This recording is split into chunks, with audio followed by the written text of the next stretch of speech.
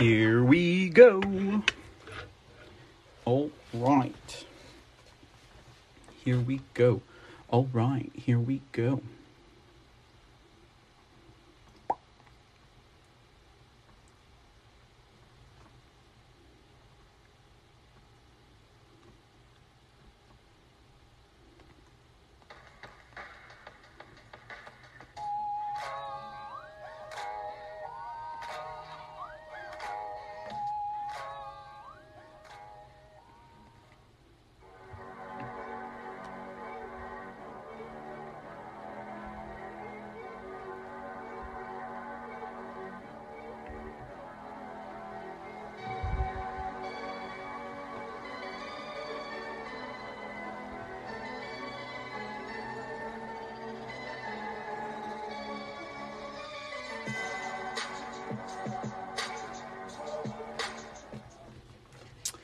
Good evening, America. How is everyone doing tonight? I hope you all are well and having a wonderful Thursday afternoon, evening, wherever it is you are in the world or in this great country. Joining us live today here at the C Report, I'm your host, Mr. C, and we have got a brand new show for you guys coming to you on this Thursday, December 30th, 2021. That's right, ladies and gentlemen, we have one whole day left of the year 2021, and then we can bid it adieu, ladies and gentlemen. And, we've had some pretty compelling stories over the last few weeks and months of 2021. I kind of wonder how everyone assesses the year of 2021. Are we ready to bid it adieu? Are we done with it? Are we happy it's over? Is it one of those years that you just want to hide away underneath your bed or underneath the floor mat and you just never want to look at again? Or was it a good year for you? I don't know. I get mixed reviews from everyone out there, but I think I'm willing to settle on. It seems like for most people, whether they are patriotic Americans or they are sleeping Americans, it seems like a lot of people on both sides of the aisle, both sides of the coin, seem to want to put 2021 to rest 6 feet under, ladies and gentlemen. So I don't know. I personally have not given myself a one of those annual reviews, for the year, but I don't know. I have a feeling that maybe I'll look back on 2021 and I'll have a good laugh about it. Learned a lot this year. Faced numerous challenges, but I guess we all go through our own things throughout these cycles around the sun, right? And we'll see how that goes. But nevertheless, ladies and gentlemen, we are approaching the end of 2021, and we are at the threshold of 2022. So, there's a lot to look forward to, I'd say. And there's a lot of promise for those of us out there who have been towing the line, as it were, or have been keeping the faith. So I guess we'll just have to wait and see, ladies and gentlemen. But nevertheless, I hope everyone's having a great night tonight. And we will be doing it live here for the next, I'd say about 2 hours or so. We got a pretty jam-packed show for you guys tonight. We don't have much by way of all those headlines out there. I know there's a lot of stuff that could be talked about. We really haven't paid too much attention to coronavirus over here at the C Report. I'm sure some people have noticed. With this whole, they have like 30 variants, and everyone who's been vaccinated seems to be sick and dying, and everyone who's not vaccinated, it seems, of course, are still being persecuted. And I think everyone's sense of logic and reasoning, at least on one side of the coin, seems to be lacking. I think we could all agree on that. The thing about it is when we're talking about those individuals out there who are fully vaccinated and are aware of the dangers of these vaccines, because obviously I think I would like to think that some people out there are still aware of some of the things that they hear, whether that's from their mainstream source of news or just, something they hear around the water cooler. I'd like to still think that some people kind of pay attention, and it's probably that voice that's nagging them at the back of their head. Could that be the conscience, or could that just be fear of looking stupid? I mean, when you think about it, but what I'm seeing, and especially in the stories I hear from various people, whether it's through online, or if it's in the neighborhood or amongst family and friends, or even on the news or on TV, is that everyone seems to be aware of the fact that these vaccines are no good for you, right? These supposed vaccines.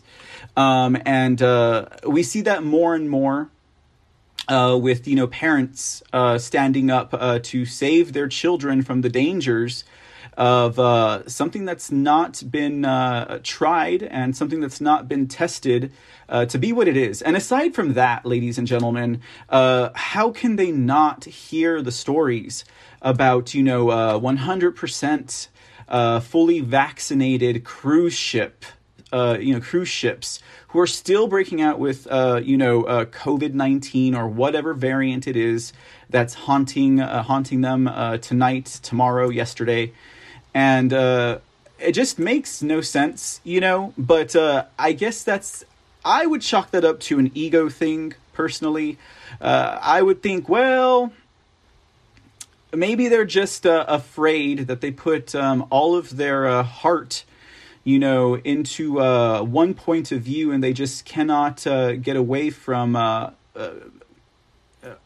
how it makes them look. I mean, it's got to be something like that, don't you think? Because it's so in your face right now.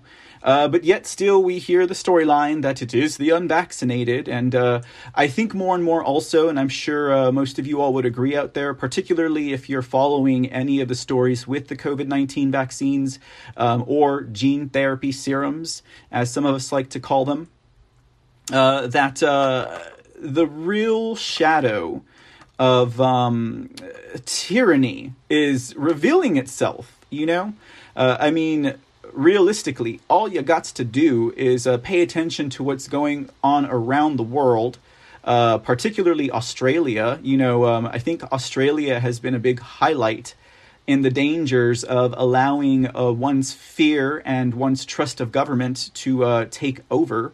We're starting to see it here as well in the States, particularly on the coasts. I think most specifically in the state of New York, they probably have, and in New York City, Manhattan, in general, they probably have the most stringent, vaccine laws, around. Which is why I guess it was impossible to get thousands of patriots to be standing outside of the trial house, the courthouse, during the Maxine Waters. Whoa! Is that a foreshadowing? Is Maxine Waters going to go to trial? The Ghislaine Maxwell trial, which has ended. And then, of course, we were hearing things about, Judge Allison Nathan, and she kind of, scuttling along the jurors there for fear that Omicron was going to come. And then, I've heard other things about that as well, in regards to Ghislaine Maxwell and her team of lawyers trying to appeal the decision. Possibly, they could say something, well, the judge rushed the jury, and out of fear of COVID, they decided to find her guilty because that was the easiest thing to do. And so, I mean, that idea has presented itself, but from what I understand, that, while that is an argument that a defense could use, the judge would have to do something pretty egregious for them to say that they, push the jury in a certain direction, whether that's for or against, guilty or innocent. So I don't think that's something that we'll have to worry about. But one thing I can say for sure is that it does seem like the shadow of this trial, nay, the shadow of Jeffrey Epstein, will continue to follow us at least for a time, And on the heels of that trial, I find it good to know that one of the issues, if not the main issue that I keep seeing as I'm, reviewing stories and headlines, as I'm kind of, scanning through news reports and videos and stuff like that, is everyone is asking the question, will justice be served to all of those who were buyers for Jeffrey Epstein and Ghislaine Maxwell? Will justice be served to all of those whom Ghislaine Maxwell may have procured, groomed, and basically exploited and sold, trafficked to any of those people who were participating in those crimes? So I guess that remains to be seen. But as we talked about yesterday, on yesterday's C Report at the end of the show, when we were recapping the Ghislaine Maxwell trial and the verdict, with additional trials on the horizon. One in particular, of course, being the Virginia Roberts Giuffre versus Prince Andrew one, which is still set to possibly go to trial. I mean, right now we're looking at a January 4th date for a possible dismissal, if the defense can muster up an argument to do so. And Prince Andrew and his team are definitely at it. I saw an article, I think in the New York Post, that was talking about how they were saying that basically it's out of the jurisdiction because I believe Giuffre lives, or her residence is in Australia. So they're trying to say that she cannot hold a trial or have a trial held in, New York. And stuff like that. So they're going to try and still pull out all those stops. And of course, they got their case set for dismissal on January 4th. So we'll have to pay attention to that and see how that goes for sure. But otherwise, there's no telling what could come out of that. And indeed, we have two minute stories dealing with the Epstein, Andrews, Maxwell, Giuffre case that we'll get into as we move along tonight. And then, as promised, we are going to do a bit of a deep dive into what's going on in Wisconsin in regards to election integrity, as that is top of the mind and, top of the charts here at the C Report.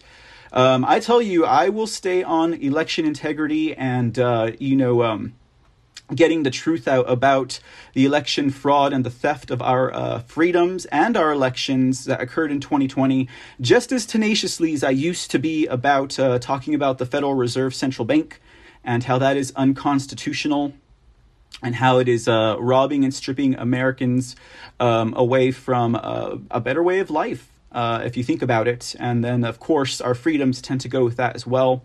If it's not just intended to destroy us, a bit at a time, most definitely. But that is the cause, I think, since 2020.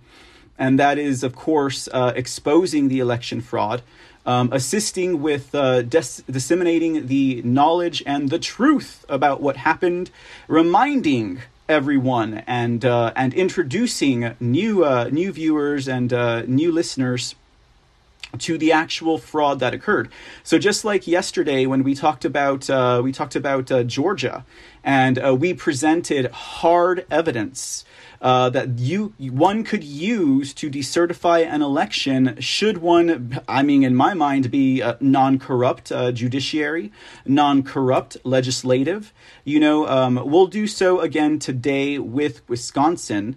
We'll look at two main points in Wisconsin in regards to the fraud. But, Wisconsin's a little bit different from Georgia. In fact, while the same types of fraud occurred in multiple states, and some types of fraud, the same type of fraud occurred in all states, like can we talk about the illegal ballot drops that were coming in after midnight by the thousands a la Venezuela, right? That happened in every state. But then, of course, we had those instances of fraud that occurred. Maybe it happened in Georgia, but it didn't happen in New Hampshire. Or maybe it happened in Pennsylvania, but it didn't happen in Texas or something like that, But for a fact, when it comes to Wisconsin, as we'll talk about tonight, It's going to be what I think the strategy that the Election Integrity America First representatives, and there are very few in Wisconsin, very few elected officials who are really going after this. And then, of course, any other character that's involved in Wisconsin, they do have a cloud of doubt around their intentions, or, what it is that they're going to be doing as far as assisting and moving that process along. With Wisconsin, I believe the strategy that they are going to go with, and that they have to go with, and I'll tell you why as we get into the Wisconsin story tonight, is that they're going to have to go not with election fraud, but with breaking election laws. And I think that will be their way through when it comes to a decertification of 2020. Because what we will be looking at tonight are two instances of where these individuals who were perpetrating the fraud in Wisconsin actually broke their own state and city laws in regards to how they run their elections. So again, I think one of the most interesting things, and it might not be interesting to some of us out there, but one of the most interesting things is all of the information that I will be sharing with you guys tonight. As you'll see as we get into the reports, they come from, May 2021, March 2021, and here we are again in the spin cycle of the news cycle. And they are repeating on us, right? They're repeating on us like a bad lunch or something like that. But, as a dog will return to eat its vomit several times, sometimes, sometimes that's just what you got to do to ensure that that food was really bad. Or in this case, to ensure that the fraud was really real, and that those points remain at the surface, right? And that we have them accessible not only to individuals who are interested in following these stories, but accessible to people who may have never heard about this, to the doubters who are finally coming around, to those who were asleep that are finally starting to wake up. And they will need that oomph and that push, ladies and gentlemen, of information and knowledge in order to move forward with their development as a free-thinking and awake individual. What a thought, right? Anyway, so we'll be talking about that in just a little bit. And of course, we have a few statements. We have a few statements from President Trump that we'll kick the show off with tonight.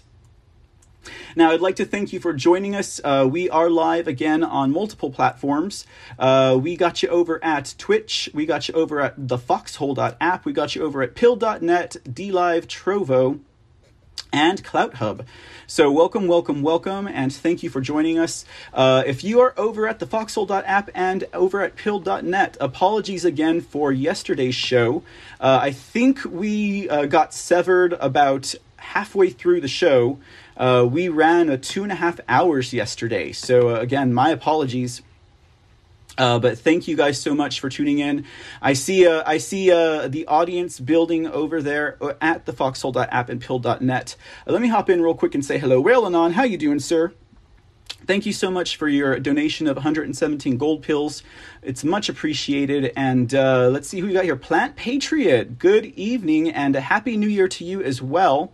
Thank you so much for gifting the ship. That was very generous of you, and your support is most definitely appreciated over here at the Mr. C channel, Mr. C TV.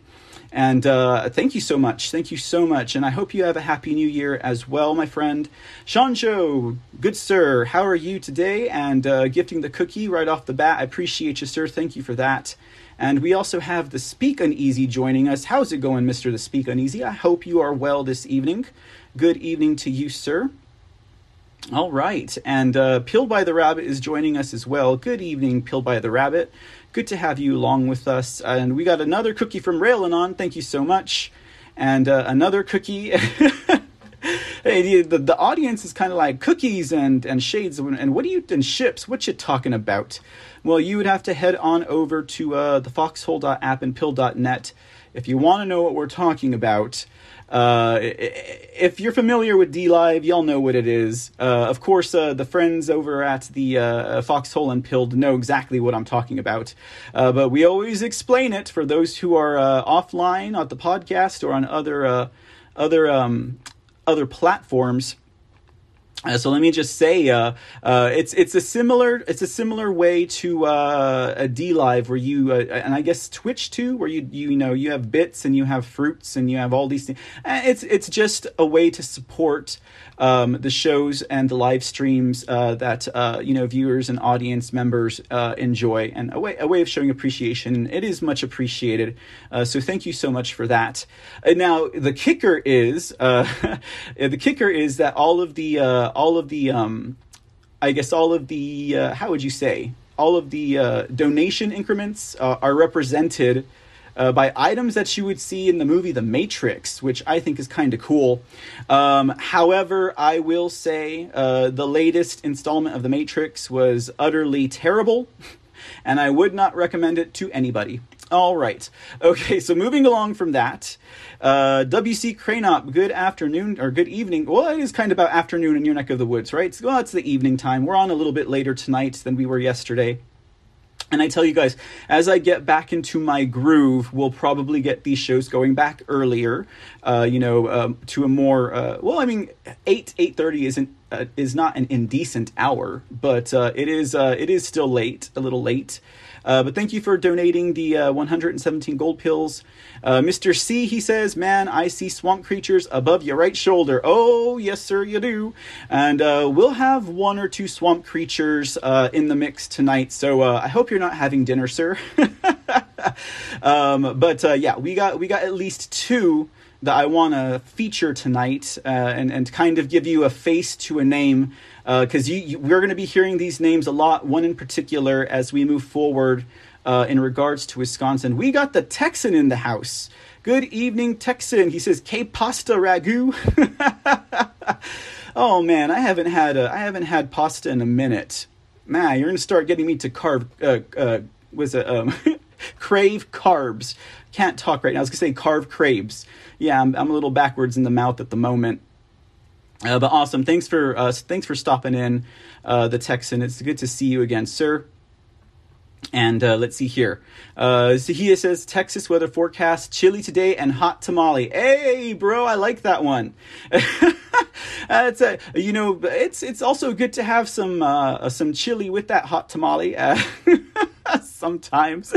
Val Hall is in the show. Good evening, Val Hall. How y'all doing tonight? I don't think I've seen you in the chat room before, but thanks for joining us tonight.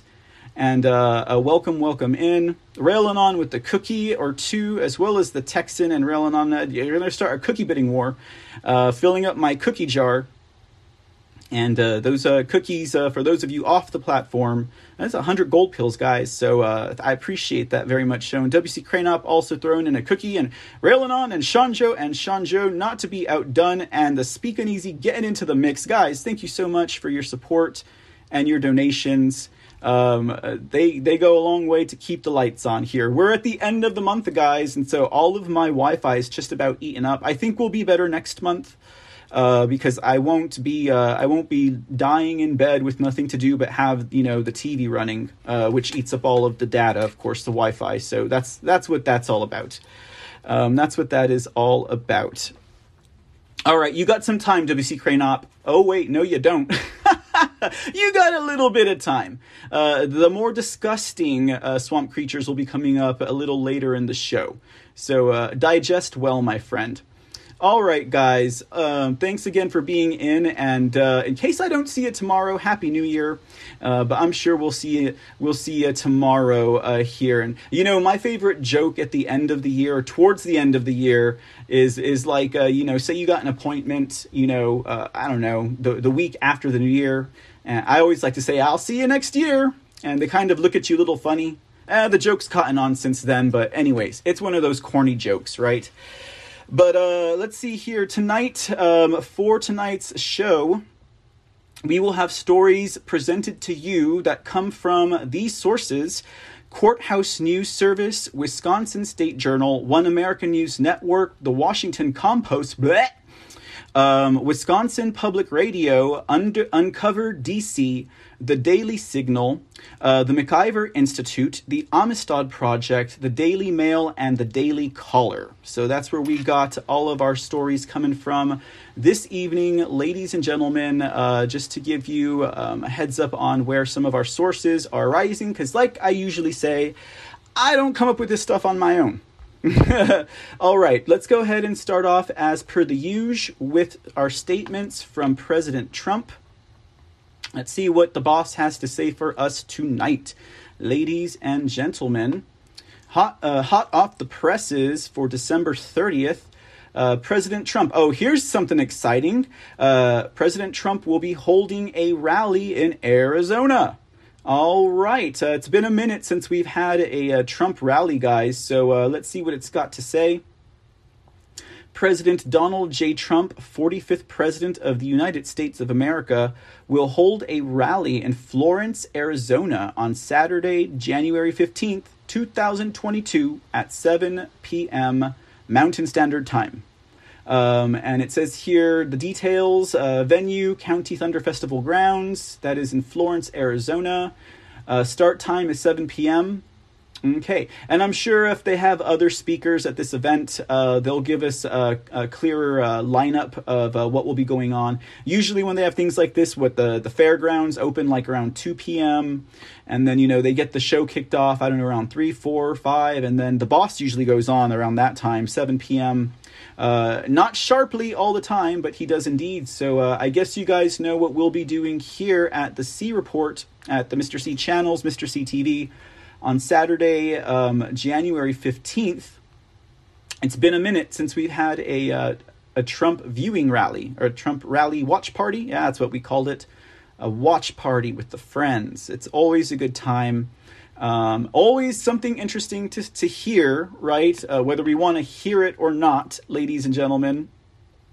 But I'm sure it'll be well worth the watch.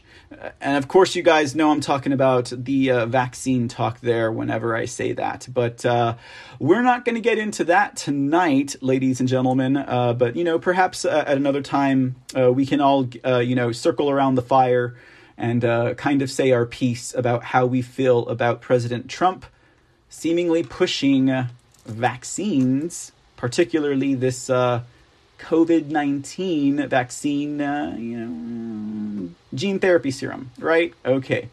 Let's see what we got next from President Trump by way of statement. This one is from the 29th, and it says, the Unselect Committee of Radical Left Democrats and 2 failed Republicans has just dropped a large portion of their request for my records and documents. A very big story, even though the New York Times refused to put it on the front page. The reason that they dropped the records request is that they don't want this horror show to happen to Biden and Hunter in 3 years. This also changes the entire complexion of their request. Not that there are any documents that would be incriminating or a problem for me, but the witch hunt continues. All right. So that's a little bit of good information there, ladies and gentlemen. Because we all know that this Unselect Committee, this entire 9/11 style commission on the false flag that occurred on January 6th is another total sham of a hearing, another waste of taxpayer money, all in the name of trying to prevent this man from running again for office. Well, you know what I like to say, he never conceded, this optical loss. It's an optical illusion that the man lost the elections in 2020, but it is a bona fide fact that is becoming truth in the eyes of many, not just few, in regards to the fraud that occurred and what really happened. And, I think more and more, again, as we move along, it's like tonight's stories on Wisconsin, y'all. I mean, this is 3rd or 4th time through the news cycle that some of these stories are approaching, but they are finally getting the traction. They are finally starting to stick, I think, it's taken a lot of time. It's taken a lot of patience. It's taken a lot of hard work. And it's taken a lot of faith, for it to get here. But, the thing about it is I find most comforting, I don't know if that's the right word to say, is that, again, when we're talking about, politics as usual from back in the day, okay, let's go politics as usual from 2015 all the way back to God knows when, right? I really believe that, their political advisors and their fixers and their handlers thought that the American people were going to forget about this in like 3 months. They're probably like, oh, they've got the memory of goldfish. They've got the attention span of a fruit fly. The Americans they're just going to drop it. There's not enough people out there that were paying attention. There's not enough people who saw, the election fraud occur that night, with all of the counting that stopped and the calling of certain states early. And then, of course, the ballot drops. And, of course, Trump winning at 10 p.m. and Trump losing the next day when we woke up. I mean, all of that was untoward. And these guys did a very, very sloppy job at not only covering their tracks, they did a terrible job at execution, right? And all of that null and void kind of work that they did is really coming back to bite them, because of their lack of execution, because of how cartoonish and how almost obnoxiously obvious that these people did this job.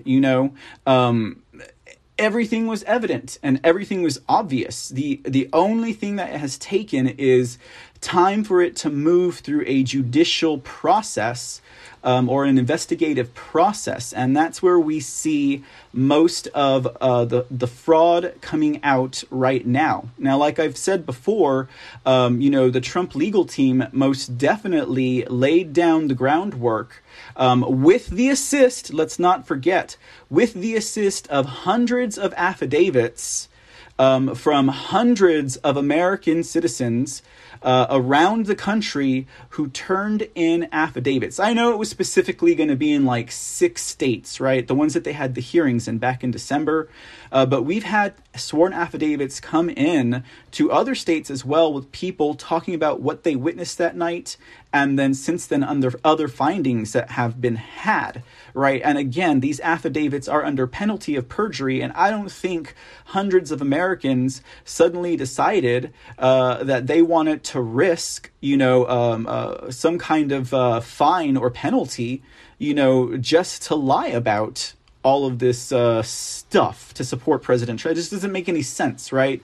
It doesn't make any sense that you'd have hundreds of people with similar stories in different states and different cities, independent of each other, turning in falsified documents to the court and to, the local state government legislative branches in order to try and overturn an election. Now, these were genuinely disenfranchised Americans, just as we all are, because all of us lost in 2016. We all lost our freedom. We are free on paper, ladies and gentlemen. We are free because they haven't quite ripped up that Constitution yet. We are free because they haven't gutted all of our Bill of Rights yet. But that is what they've been working on, as we well know, for decades, right? And, they get closer and closer to it as we move along. However, of course, as we know now, as the story presents itself, there was a big old block in the road around 2016. And that, ladies and gentlemen, was the will of the American people turning out so hard, we actually got a genuinely elected individual that beat all of their games, that beat all of their algorithms, that beat all of the fraud that they'd been using. And particularly since the voting machines had been introduced in the early 2000s, these people, again, did not know what hit them in regards to the globalist filth, the swamp creatures, the deep state. They did not know what hit them in 2016, and that slowed down everything for them. And and that's why now, as opposed to really trying to take our rights away, they have to gut America again first, just like that path that Obama had taken us on of, taking out manufacturing, destroying jobs, making us energy dependent and reliant on other countries, trying to get us to go green so that this way we could save the planet. But at the same time, take away everything that we had built to make this country great, Yeah, well, they had to do that first again. They had to do that again when they got this joke of a president, illegitimate Joe, in office, right? Because, let's face it, ladies and gentlemen, President Trump brought back jobs. President Trump brought back manufacturing. He gave us a cushion so that if anything happened, at least there would be that kind of a break in the fall for us. Because there's no telling what else could have gone on in that meantimes. But with them doing that, ladies and gentlemen, it's kind of interesting, how they use this fake pandemic, right? This fake pandemic from a genuinely manufactured disease called the flu, right? And they use that in order to instill fear in Americans and people around the world, and in order to also subvert, co-opt, and steal the elections. And now what we're seeing in regards to this whole coronavirus 19 fear is they may well be possibly using it now to strip us of our liberties, which is exactly what we're hearing now, particularly if you're listening to some of the talking heads on the mainstream, lamestream, fake news, legacy media. They're saying, when it comes to public safety, liberty takes a second seat. I don't think so, sir. Okay, no one can take any amount of liberty from us, and it is just an anathema to me. It's an anathema to me that they could actually say that because I am a public danger to anyone because I have chosen not to be vaccinated, that I have no rights? Yeah, that does not rub me the right way, and I'm pretty sure it rubs you guys the wrong way as well, or you wouldn't be here in the audience. But if you're brand new to the show, get ready, sirs, because we don't talk about COVID-19 too much around here. I mean, there's enough coverage. And, the sham behind this entire pandemic is also becoming as obvious as what's going on with the fraud, right? So interesting enough. Well, there you have it, ladies and gentlemen. Let's see what President Trump has to say in his next statement. This will be our final statement from President Trump. And guess what? It just so happens to be on the topic of one genuinely manufactured disease, coronavirus 19. Let's see what he's got to say. It says more cases of COVID-19, sometimes referred to as the China virus, are recorded in the United States today than ever before. Not even close. And the fake news media refuses to print the real numbers. Do you remember when the Democrats' campaign was based on the fact that they would quickly and easily get rid of the China virus? Their whole campaign was a lie, from religion to the border to the military to the economy to inflation to the loss of energy independence and, of course, most embarrassing of all, to the inept, gross, incompetent withdrawal from Afghanistan. All of those things together with the rigged 2020 presidential election are the real big lie. Read it and weep, members of Sleeping America. Bold statements from a bold man sharing a bold truth, right? And that's what it's all about, ladies and gentlemen. When you're going against that grain, ladies and gentlemen, that is a state of courage, right? Because everyone else is so dressed up in that fear porn factory that keeps them quivering in the night, ladies and gentlemen, and keeps them pushing these deadly and also untested supposed vaccines into our arms and persecution, right? We always knew that they would use Mom and Dad and Joe America in order to push their agenda. They just need to get that fear instilled in their hearts. So before we get into the rest of tonight's report, because I'm going to go and throw a swamp creature on the screen for you. All right, go ahead and absorb that. Why don't you? Let me jump back into the chat real quick. I've seen a lot of activity, particularly with some golden boxes. I just want to thank you guys again. Goodness, I don't know where I left off, but we have a cookie storm coming in over at the Sea Report. Looks like it's going to be a little bit heavier than the snowstorms happening over out west right now. Thank you again, friends, for your donations. WC Cranop with the cookie, Raylanon with the cookie, Shanjo with the cookie, 2 cookies. All right, and what else do we got going on here? WC Cranop, thank you so much for gifting that can. I see a cookie, raise you a can. Raylanon, toss in that can as well. WC, Raylanon, WC with a can. WC's raising it to shit. Thank you so much, y'all. I really do appreciate those donations coming in. And let's see, Raylanon. 4 times the cookie. A phone. Thank you so much, WC. And the cookie again. And more cookies to come. All right. Thank you so much. So we might be going beyond filling the cookie jar over here at the Sea Report. Now we're taking care of my diabetes. No, just kidding. I'll take those cookies as long as they're gluten-free. Yeah, right. I wouldn't touch it. But thank you so much again. Glad you guys are hanging out tonight. And, hey, Khaleesi, 2020, welcome into the show, says 2016 was amazing.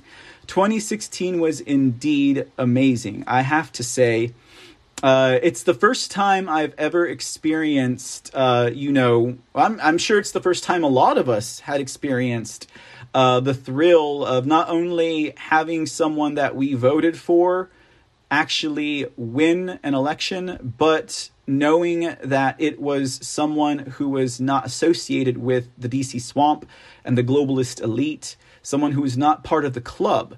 I tell you guys, it was pretty weird for me at first, having been anti-establishment since I woke up, right? And then to be on the other side of the coin and be like, whoa, did I used to look like Antifa like that? Nah, none of us, I think, were that disgusting. But indeed, it was a very memorable time. WC Cranop gifting the ship. Thank you so much. That's very generous. I appreciate you, sir. This one is for us both. Raylanon, much love. And Sean Joan Raylanon with some cookies again. People are psycho, indeed.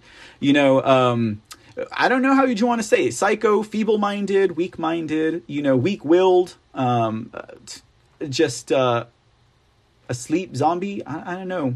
I don't know, Khaleesi, but indeed, just the more one looks around, if one bothers to, right? Because I'm pretty sure even amongst friends and family who are vaccinated and who are, who were stuck in that quadrant of fear whenever all of this was rolling out, I'm sure by now that they probably realized somewhere inside, or maybe just quietly amongst them, that they may have made a mistake, but now they've bought into it, and I guess kudos to them, for sticking with it. But at what expense, right? At what expense?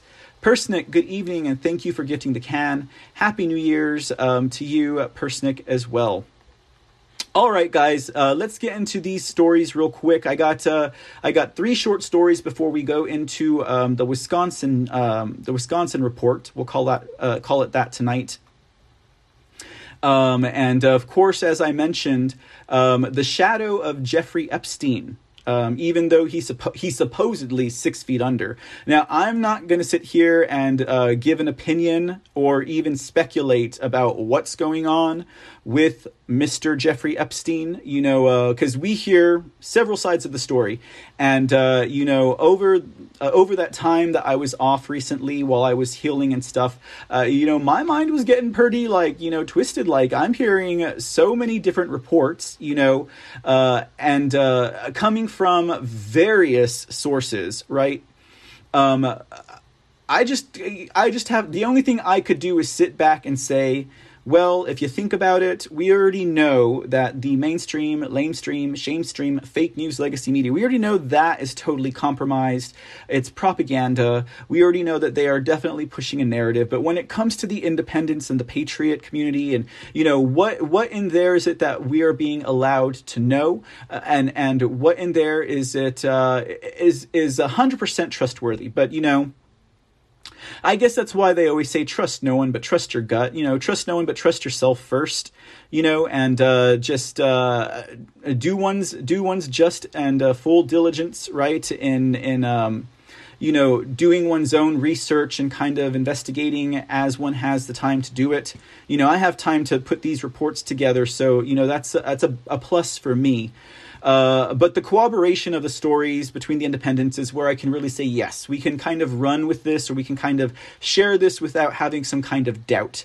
But I could not share Jeffrey Epstein is alive, and Jeffrey Epstein did not commit suicide, and perhaps he was rescued, right, for future use by the White Hats or anything. I mean, I couldn't do that because I don't know. I really have no idea.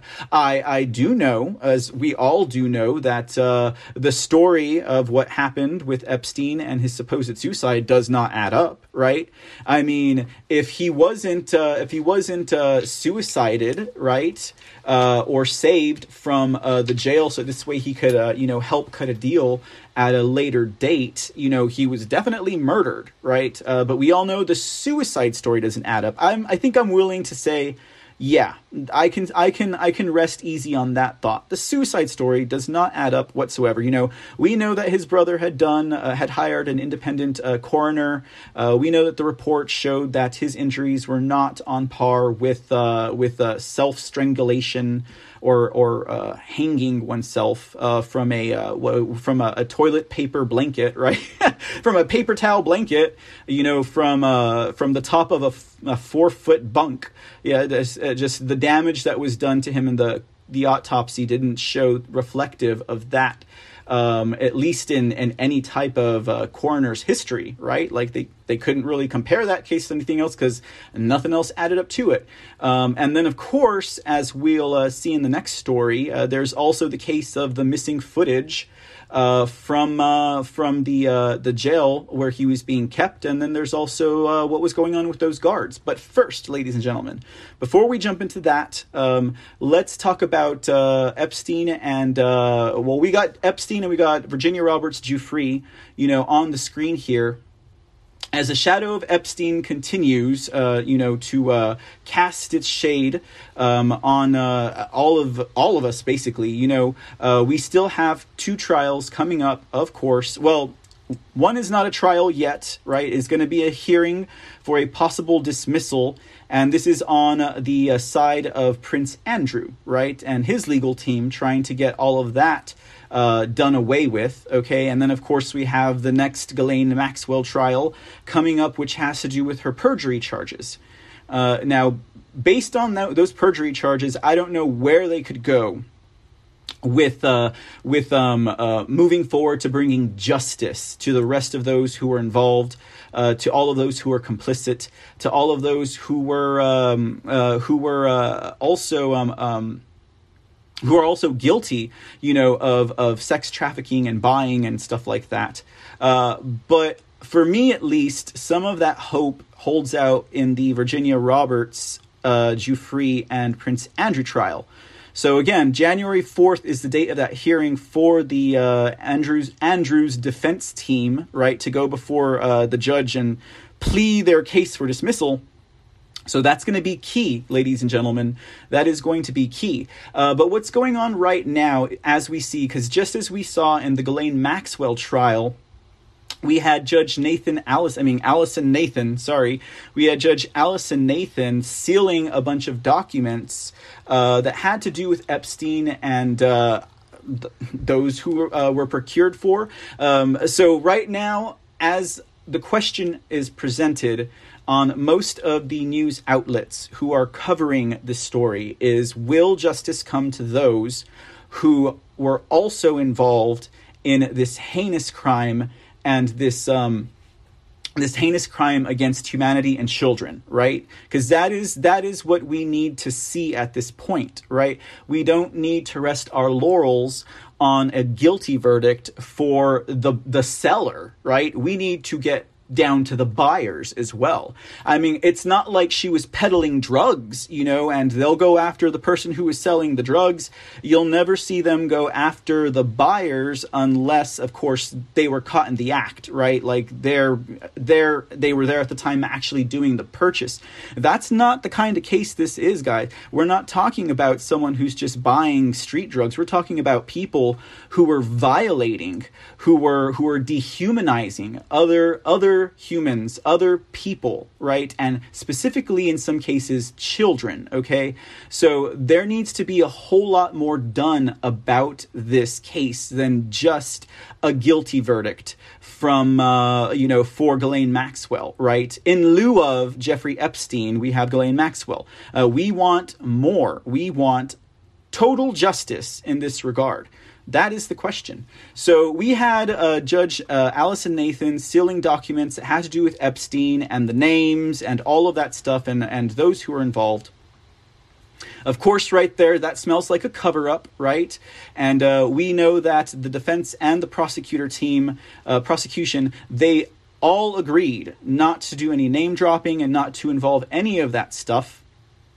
And I'm sure, I don't really want to give the prosecutor's team the benefit of the doubt, only because I don't trust some of the players in that team, right? But,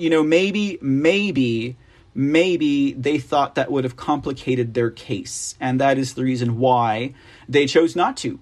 And of course, the defense wouldn't want to bring that up because that would just complicate their case even more. And Judge Allison Nathan, and this is speculation on my part on these statements here, maybe Judge Allison Nathan was like, if we add in all of these names, we'll be here well into February. And there's Omicron going on, and we got to make sure that, I'm out of here in time, to take my judge, my seat as the Second Circuit judge or whatever it was that she had that hearing for.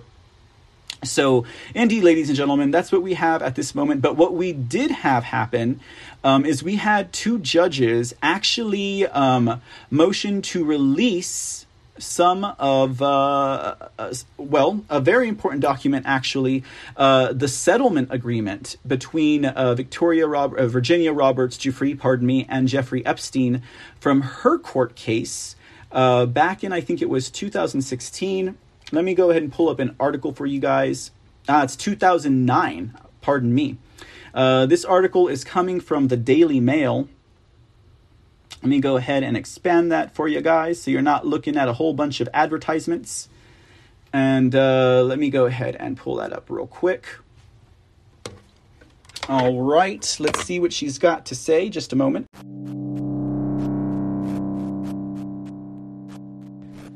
The C Report is 100% listener supported. If you enjoy the broadcasting that we bring to you with the C Report and other shows on this podcasting platform, we ask that listeners lend their support. Become a monthly donor when you go to anchor.fm/thecreport/support, or click on the support button over there at the anchor.fm/thecreport website, where you can help sustain future episodes of the C Report and other broadcasting on this podcast station. Every bit helps, ladies and gentlemen, and as always, I thank you for your support.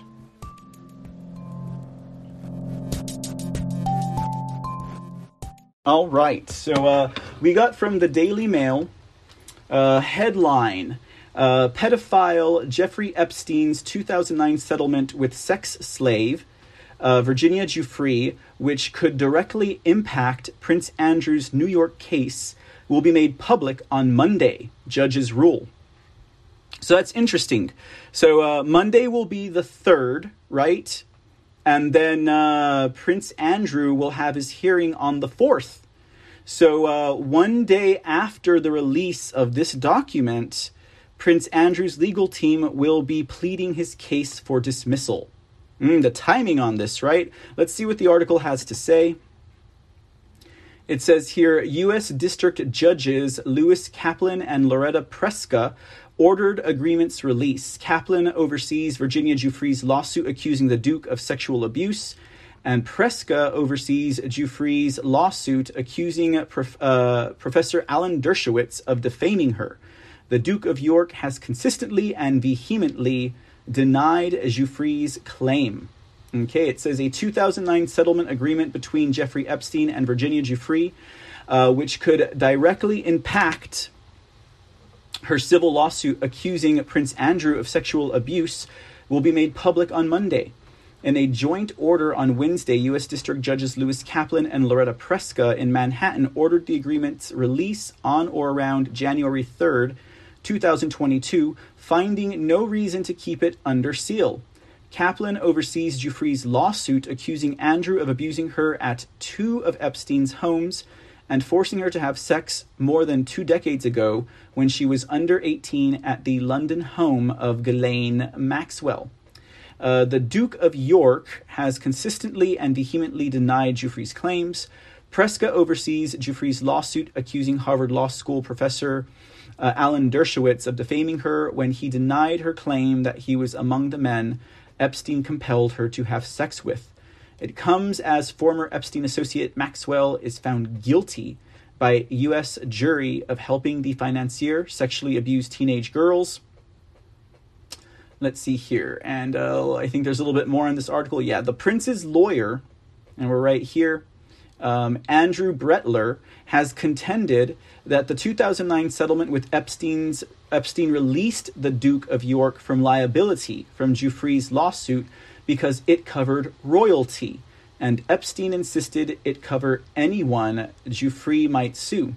Giuffre's lawyer, David Boies, countered that the settlement applied at most to people involved in underlying litigation in Florida, where Epstein had a home, and that Prince Andrew should not use it as a get-out-of-jail free card. How interesting. Andrew has not been charged with crimes. Giuffre's civil lawsuit seeks unspecified damages. Kaplan is scheduled on January 4th, 2022, to hear oral arguments on whether to dismiss Giuffre's lawsuit against Andrew.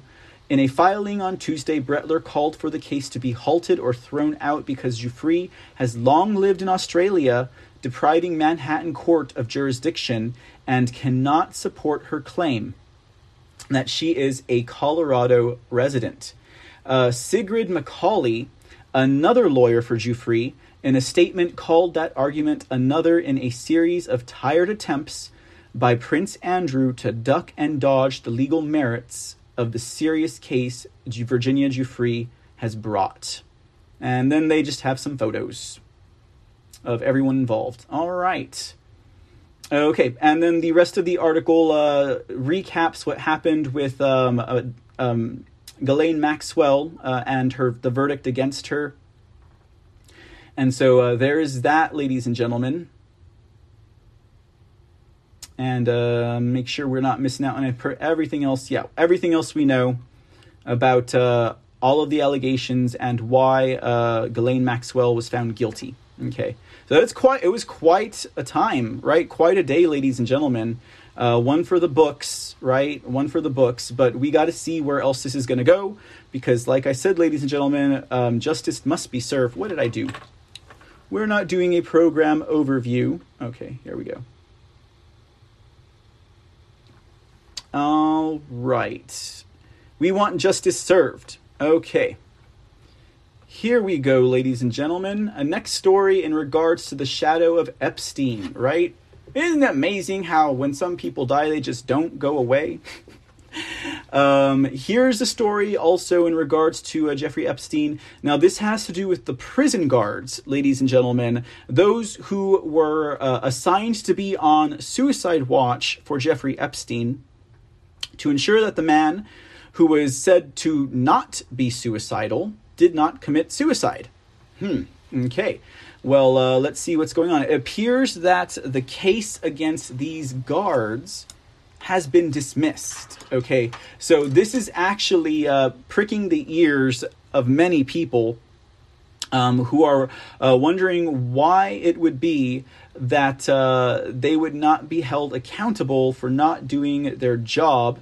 I mean, here you had probably the most important criminal in history locked up behind bars, and yet they were not performing their duties as assigned. And now it seems that they have had these charges dismissed, albeit quietly, but dismissed nonetheless. Let's take a look at the Daily Caller for this one. All right. Headline: Charges against Jeffrey Epstein's jail guards dropped during Ghislaine Maxwell's trial. You see, another bait and switch, right? Another bait and switch. They're like, don't watch this hand, watch the other one. Don't watch this justice get served as this other justice walks out the back door, okay?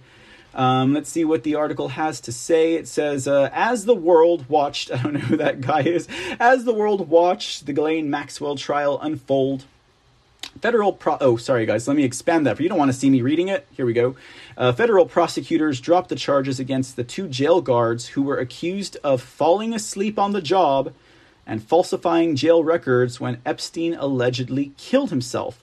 You see, now there's the kicker. They falsified documents, and a very important criminal was suicided. Right? I mean, that's where we stand right now in that regard, right? I mean, none of us here believe that he committed suicide. I know that for a fact. Anyways, let's see what the rest of this article has to say. I mean, they falsified documents. I mean, when you have someone falsifying documents, that to me says that there's some kind of intent there. Now, I know that's not provable, but why would someone lie about documents? It'd be like hundreds of people turning in falsified affidavits about what they witnessed during the 2020 election. Why would someone do that? Unless there was something else going on, right? Now, we know that in the case of the elections, there was nothing else going on other than people being really PO'd and really angered, about how the elections were stolen. But in regards to these two these two jail guards, wasn't there a story also about them receiving like money and boats, and they were shopping and suddenly they got they were buying motorcycles and stuff like that? Like, why is there no follow-up on that? So good questions to ask, as this smells like it could be part of a cover-up. But to what extent, right? And to what avenue of what has happened? It says here, prosecutor sent a nolo prosecci, and I apologize, I don't speak Latin, so I probably pronounced that wrong, to the judge on December 13th, stating they wanted to drop the charges against guards Tova Noel and Michael Thomas. The nolo prosecci said both guards had completed community service and complied with terms of an earlier non-prosecution agreement in which the case would not be brought to trial until after an investigation into Epstein's death with the Justice Department's Office of the Inspector General was complete, according to the report. Charges were filed against the duo back in November of 2019, alleging the pair fell asleep and disregarded their duties while on the job, failing to conduct their checks at the Metropolitan Correctional Center, where Epstein was being held on sex trafficking and sexual abuse charges, according to The Insider. The charges also allege the pair falsified prison records, which both men pleaded guilty to. I swear one looked like a woman. Anyways, okay. Yeah, no, okay. Anyways, okay. All right, I don't need to get distracted. Okay, all right, and then it says here, Epstein was then found dead in his cell on August 10th, with the coroner ruling his death a suicide. Here's where it talks about Epstein's brother hired a private coroner. Whoops, let me move that back this way. Come on now. There we go. Who said Epstein's death appeared to be more consistent with homicide. Oh, come on. According to the coroner. we're not going to look at that article. I didn't mean to punch it. But it does say Jeffrey Epstein's brother said body had unexplained injuries on wrist and shoulder. Why not just take a gander at it real quick? Jeffrey Epstein's brother Mark said an autopsy found unexplained injuries on Jeffrey Epstein's wrists and shoulders, leading him to request that the Justice Department release all of his brother's forensic medical files. Conspiracy theories have swirled around Epstein's death since the apparent suicide in August. The autopsy results determined that he had hung himself, having used bed sheets to create a noose and kneeling forward away from his bed with enough force to break his neck. That just does not add up to me. Mark now claims to have seen injuries to his brother's wrists and shoulders that were not consistent with suicide. Those are unexplained. Was he handcuffed and struggled? Was someone holding his wrists? The mark on his wrists are unexplained, Mark 65 told Fox News. They're playing games. I've done the appropriate requests with justice twice and have heard nothing. I was told someone is looking into it.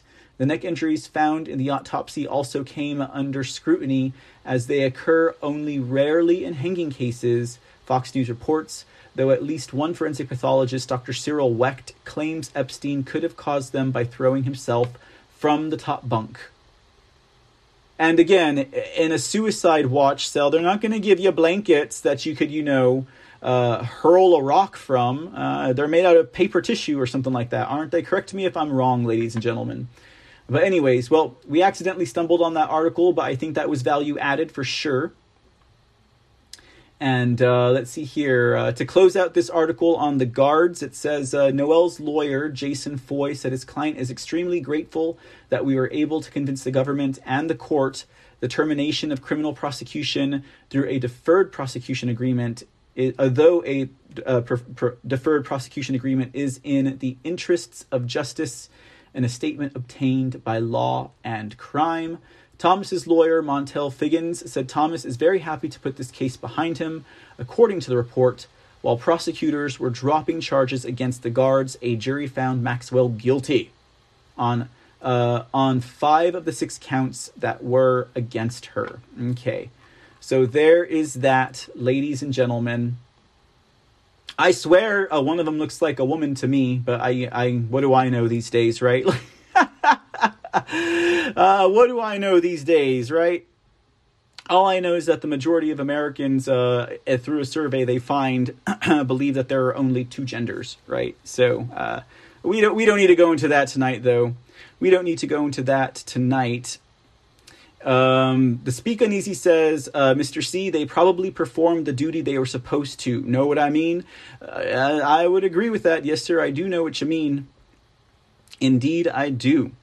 Pill by the Rabbit says, sounds like we need to prosecute the prosecutors, right? Who watches the watchers? Indeed, ladies and gentlemen. That is the thing about a corrupt judicial branch or judiciary. That is something you don't want. And unfortunately, or maybe I should say fortunately, we have all recognized, we can document now beyond a shadow of a doubt that we are dealing with a corrupt judiciary to the nines here in this great country as they try and make our country not so great, as they try and destroy it. To what end, ladies and gentlemen? Well, we can take an educated guess, I'm sure about that. All right. Before we jump into Wisconsin, let's talk about Pennsylvania. A real quick story and a victory actually coming out of Pennsylvania this week in regards to election integrity and the fraud that occurred in the 2020 general election.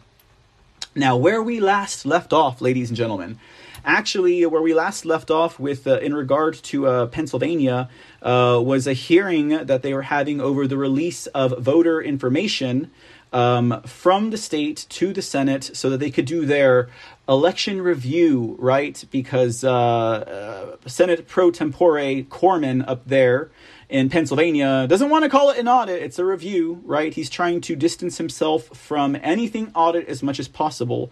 And we're actually still waiting back on information on that. Where we left off with that the judges said that they needed to present more information to them so they could make their decision on whether or not the Senate and those who are doing this review would receive the voter information, which was being held back because Democrats and other Democrat voting rights or organizations felt that would potentially endanger Pennsylvanians' identities, as it could be stolen by giving that information to the Senate for review. Okay, but where we're talking about the victory in regards to Pennsylvania and election integrity tonight has to do with Dominion voting machines, ladies and gentlemen.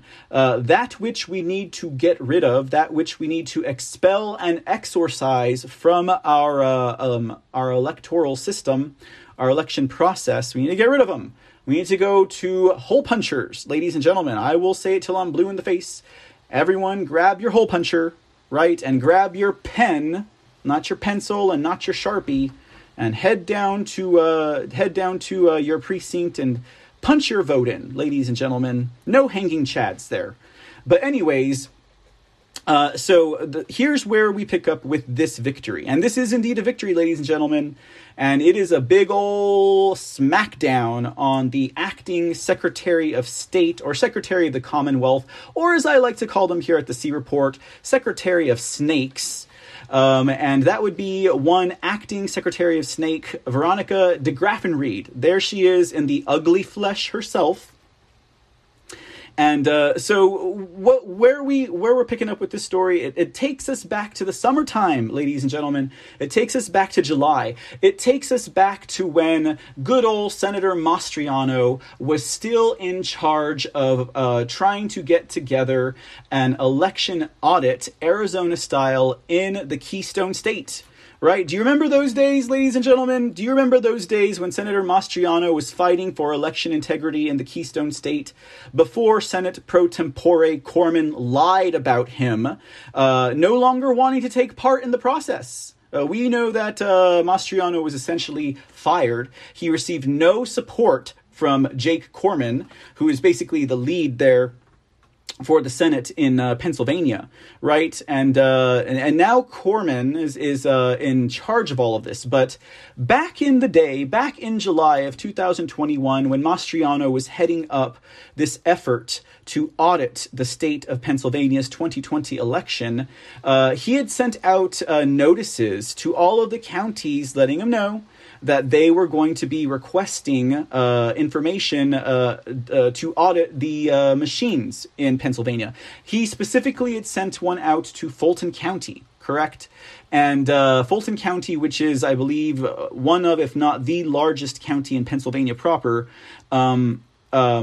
they were going to turn over their machines, right? The Dominion voting machines, okay? Then we had this snake in the grass here, Veronica de Graffenried, just an acting Secretary of State for Pennsylvania. She sent out notices to all of the counties saying, hey, if you hand over your voting machines and any equipment to the Senate or any third party, I will decertify them, okay? And then you, dear county, will have to pay for your own brand new voting machines and voting equipment. From your own budget, you'll receive no help from the state. And as it happens, she actually decertified the machines in Fulton County. Okay, this woman who is not helping herself get approved by the Senate to be permanent in her position went ahead and, she hefted up her britches there and she decided to go ahead and actually decertify Fulton County's machines, and so that was a big deal there. Obviously, it's a big deal. I mean, who does she think she is, right? That she can actually tell a county that they cannot audit their machines or even assist in an audit of those that equipment, right? Well, it seems since then they have been in court. They've been in trial in order to figure out whether or not Veronica de Graffenried and Governor Wolf over there had the authority, the jurisdiction to penalize a county for such activity. Well, as it turns out, ladies and gentlemen, the courts ruled in the favor of the counties, okay? Now, we have this from the Amistad Project, and it's a very short press release. Victory. Courts allow inspection of Fulton County, Pennsylvania voting machines. All right, guys, that is some good news. Now, they have some very fine print of writing here, so let me go ahead and expand that as I would. It says here, victory, courts allow inspection of Fulton County, Pennsylvania voting machines. Judge sides with the Amistad Project. Schedules an inspection for January 10th, 2022. So the only thing that I am not savvy on here is if we have Jake Corman and his fellow rhinos doing a review, right, and it doesn't even include the voting machines, who's going to be inspecting? Who's going to be inspecting these voting? Because they kicked Mastriano out, right? And Mastriano was going after Dominion voting machines. So I'll try and figure that out on the interim. Perhaps sometime next year, I'll bring you that information. But don't forget, ladies and gentlemen, we're only a day away from next year, so it may not be too long before I hound down on that. But I mean, that's a pretty good question, though. They did have, I think, Wake STI was the name of the vendor that was going to be doing the initial audit of the Dominion voting machines. Now, we know Wake STI was also present for the first leg of the Arizona forensic audit, and then they did not renew their contract after it expired. And so the Arizona forensic audit team hired another electronics forensics type of group to do the rest of the audit on the machines. But that was the name of those who were involved at the time in Pennsylvania. Let's go ahead and read the rest of this press release before I get caught up in my own words. And it says, Harrisburg, Pennsylvania. The Commonwealth Court of Pennsylvania has ruled in favor of the Amistad Project and Fulton County, Pennsylvania, allowing the county to send its Dominion voting machines to the state Senate for inspection on January 10th. The court recognized that it was improper to demand that the county, which owns the machines and has the responsibility of running the election along with the legislature, can't determine whether the machines worked properly, said Phil Klein, director of the Amistad Project. As the judge noted, there's no justification for preventing the county from looking at their own machines. So, Veronica de Graffenried was just being a big old bully there, right? And she was trying to penalize them for, it's like saying you own your house, you can't clean and fix up your own house. You can't inspect your home so that you can fix it up. You can't reshingle your roof. You can't fix your foundations. That's against the law. We will decertify. It makes no sense, ladies and gentlemen. And talk about bullying. And trying to push one's weight around, or perhaps just trying to instill again that element of fear into the counties and their clerks, so that this way they will not go along with any type of audit. The press release concludes, Pennsylvania's Attorney General and Secretary of State had sued to prevent the inspection, which was originally scheduled for December 22nd. But the judge determined that it must be allowed to proceed with a short delay to allow experts from both sides to come up with a formal protocol for the inspection. Executive branch officials were trying to stop the inspection altogether, but the judge did not grant their emergency motion to stop the inspection, explained Amistad Project's attorney Tom King. They did not go to court seeking a delay. They sought to stop it, and they lost. All right. So kudos and good job there. That's something that they can definitely pat themselves on the back for. And the Amistad Project is indeed involved in election integrity work. They've also been on the ground in Wisconsin in regards to the Center for Tech and Civic Life and their activities with all of the money, of course, funneled through Mark Zuckerberg that went into 2020's elections, ladies and gentlemen. And what a perfect segue into our main topic du jour for tonight. as we do a review in kind of what was going on in Wisconsin, and perhaps procure some information on why exactly Wisconsin can be and should be decertified.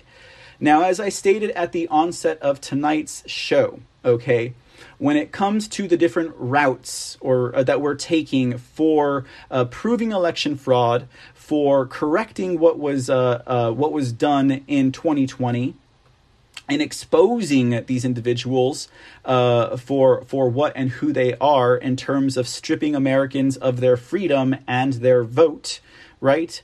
And also President Trump as well, of his rightful seat in the White House as the duly elected president of this nation.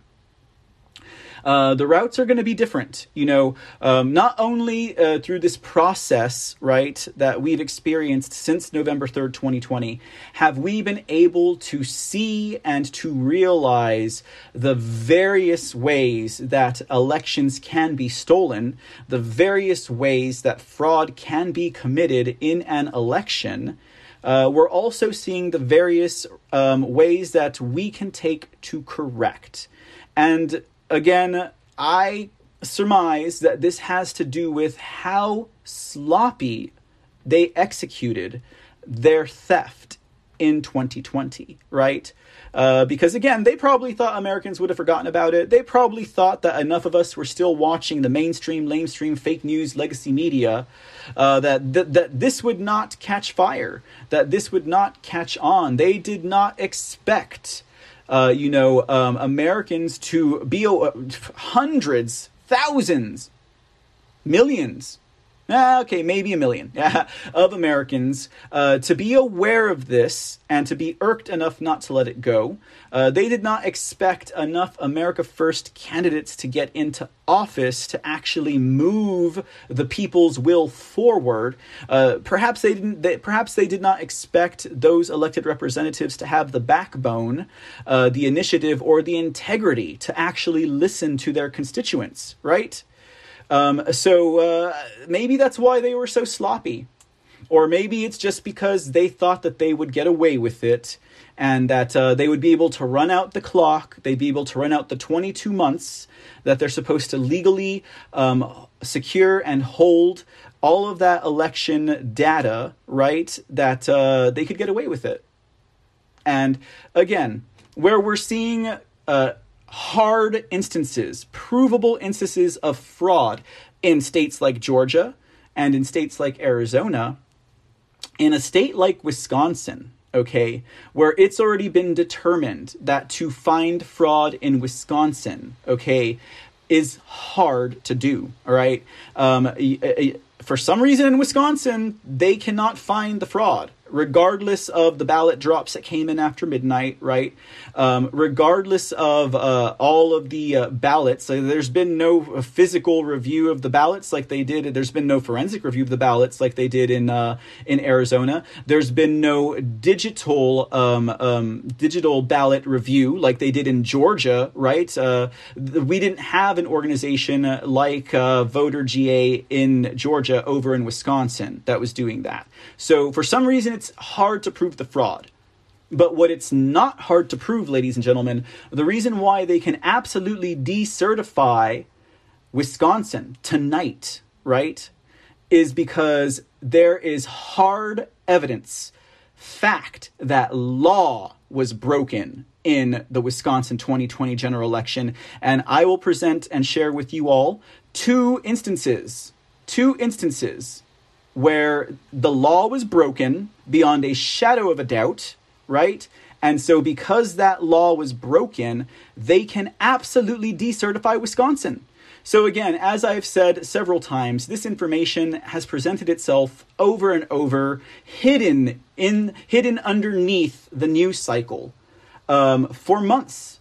Some of these stories go back as far as March. They resurface again in May. They come back again in June, July, August, right? Not getting the traction. But I think the reason why they did not get the traction that they needed is because at that time, they also did not have a legislature that was going to help them out. They also did not have anyone in the judiciary that was paying attention to it, right? This is the long game. So we needed to get our story straight. We needed to do our investigations. We need to read the law. We need to find out exactly how the law could have been broken.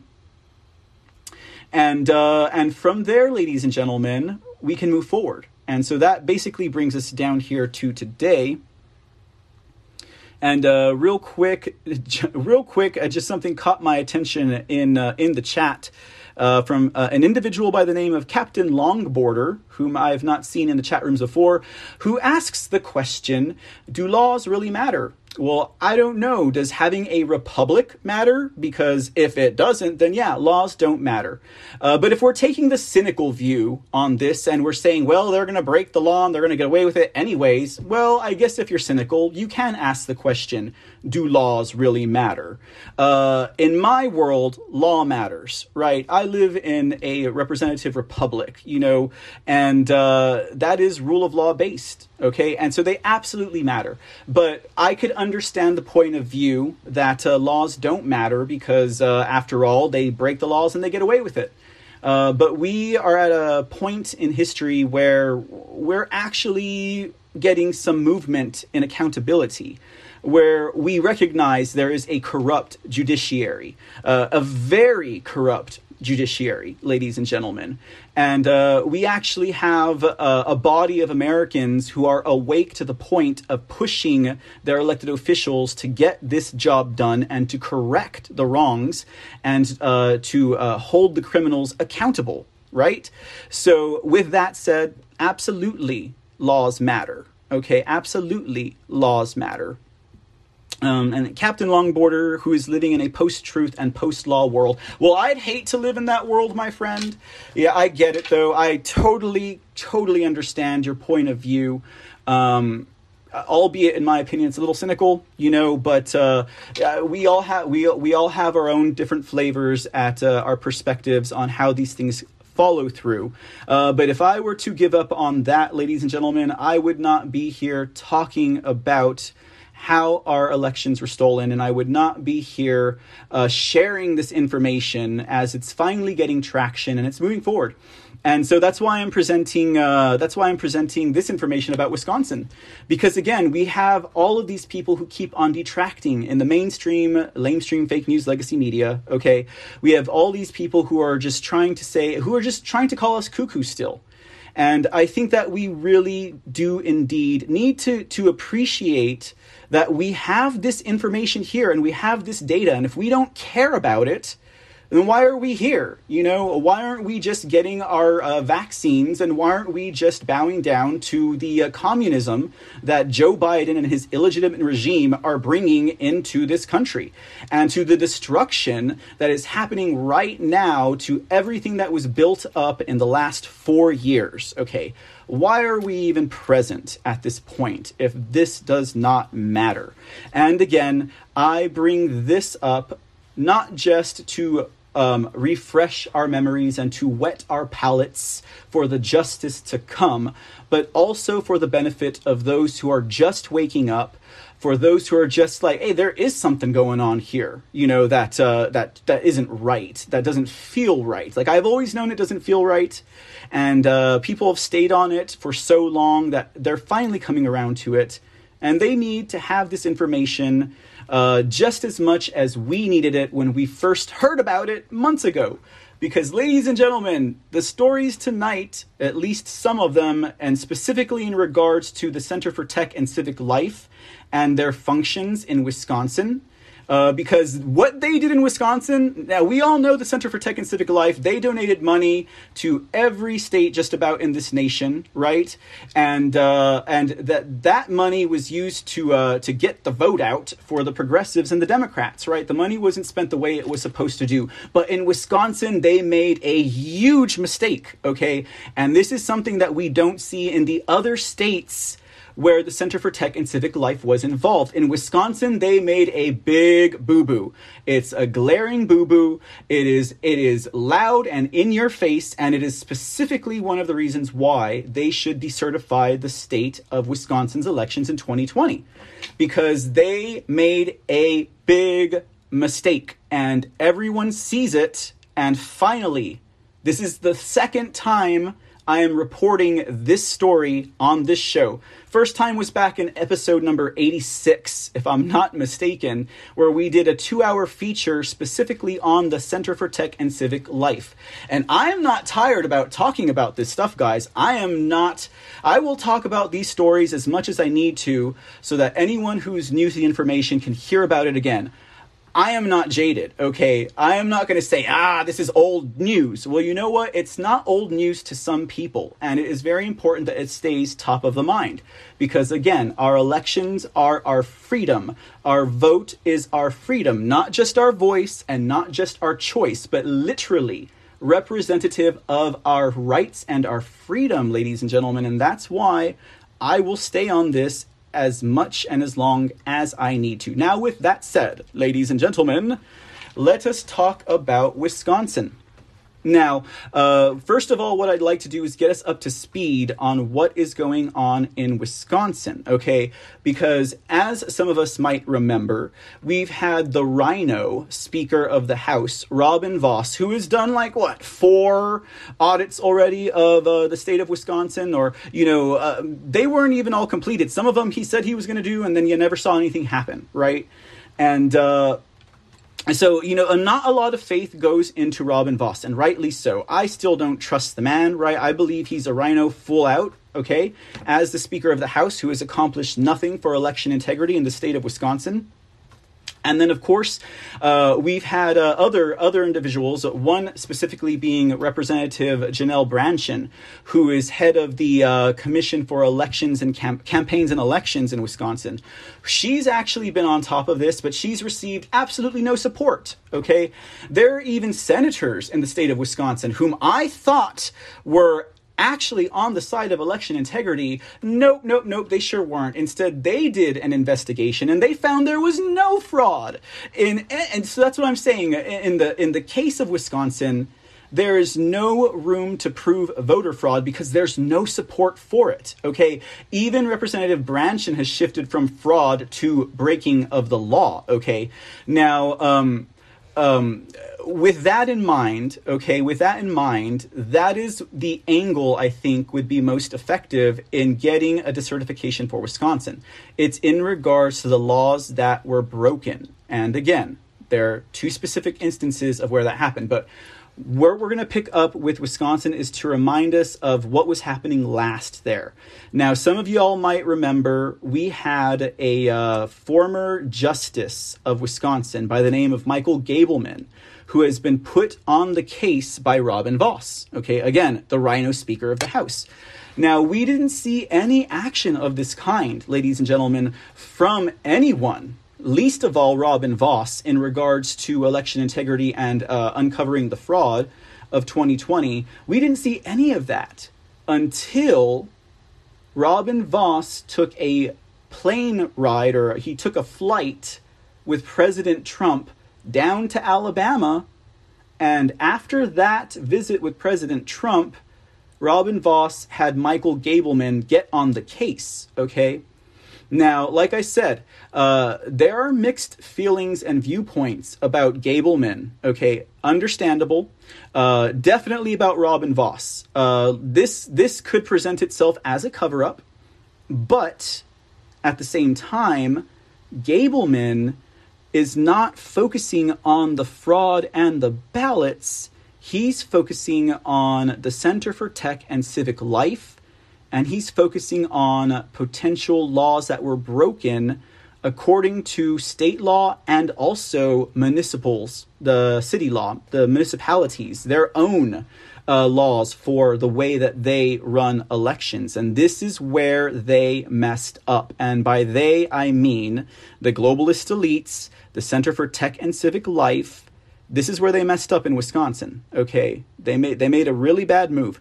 But where did we leave off with that? Where we left off with this is Gableman, who's actually been a bulldog on trying to get subpoenas through, trying to get testimony, and really trying to dig into what happened in Wisconsin in 5 specific cities. Now, we've talked about the Wisconsin 5 several times, They were part of that first report we did on the Center for Tech and Civic Life.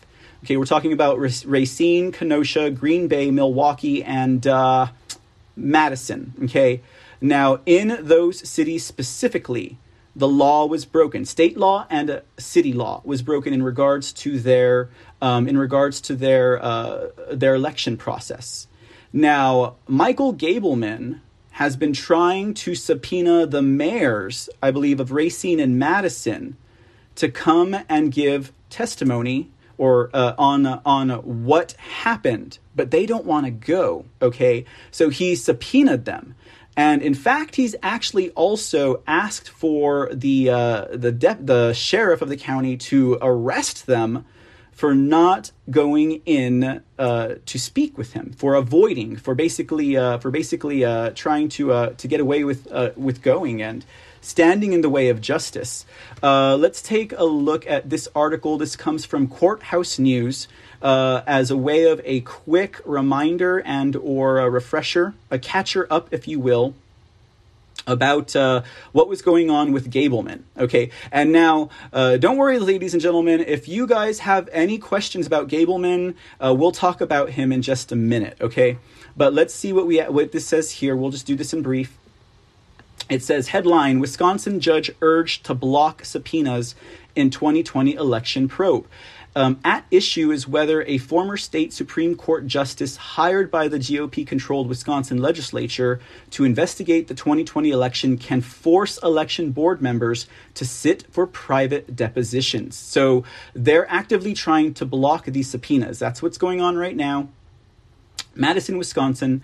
A Wisconsin judge on Thursday heard arguments over the subpoenas authorities of a former state Supreme Court justice investigating the 2020 election on behalf of a legislative committee controlled by Republicans. And I apologize about that. I'm just trying to get the text up to a good size there for you guys. And over. Okay, perfect. Former Wisconsin Supreme Court Justice Michael Gableman, a conservative who claimed without evidence last year the 2020 election was stolen from former President Donald Trump, their words not mine, was hired over the summer by Republican leaders in the Wisconsin legislature, chiefly Assembly Speaker Robin Vos of Rochester, to spearhead one of several probes into alleged irregularities and lawbreaking during the general election. In his investigation, Gableman, who officially works out of the Office of Special Counsel on behalf of an elections committee controlled by GOP legislators, has issued multiple subpoenas for documents and testimony, including the bipartisan Wisconsin Elections Commission and a designee of that agency most knowledgeable about the administration of the 2020 election, presumably Wisconsin Election Commission Administrator Megan Wolf. Now, Megan Wolf's name will come up again later on tonight, ladies and gentlemen. Now, Wisconsin Attorney General Josh Kaul, a Democrat, sued on behalf of Wolf and the Wisconsin Election Commission in October, claiming the subpoenas are overbroad, serve no valid legislative purpose, and unlawfully demand testimony in private rather than publicly, among other reasons. Defendants in the lawsuit are Vos, Gableman, the Wisconsin State Assembly, the Assembly Committee on Campaigns and Elections, and Janelle Brandtjen, a Republican representative from Menominee Falls and chair of the Elections Committee. Assistant Attorney General Gabe Johnson Karp argued before Dane County Circuit Court Judge Rhonda Lanford on Thursday that the subpoenas pose grave due process issues because they demand private depositions at Gableman's Brookfield office beyond statutory authority and carry the threat of imprisonment if the subpoenaed person does not comply.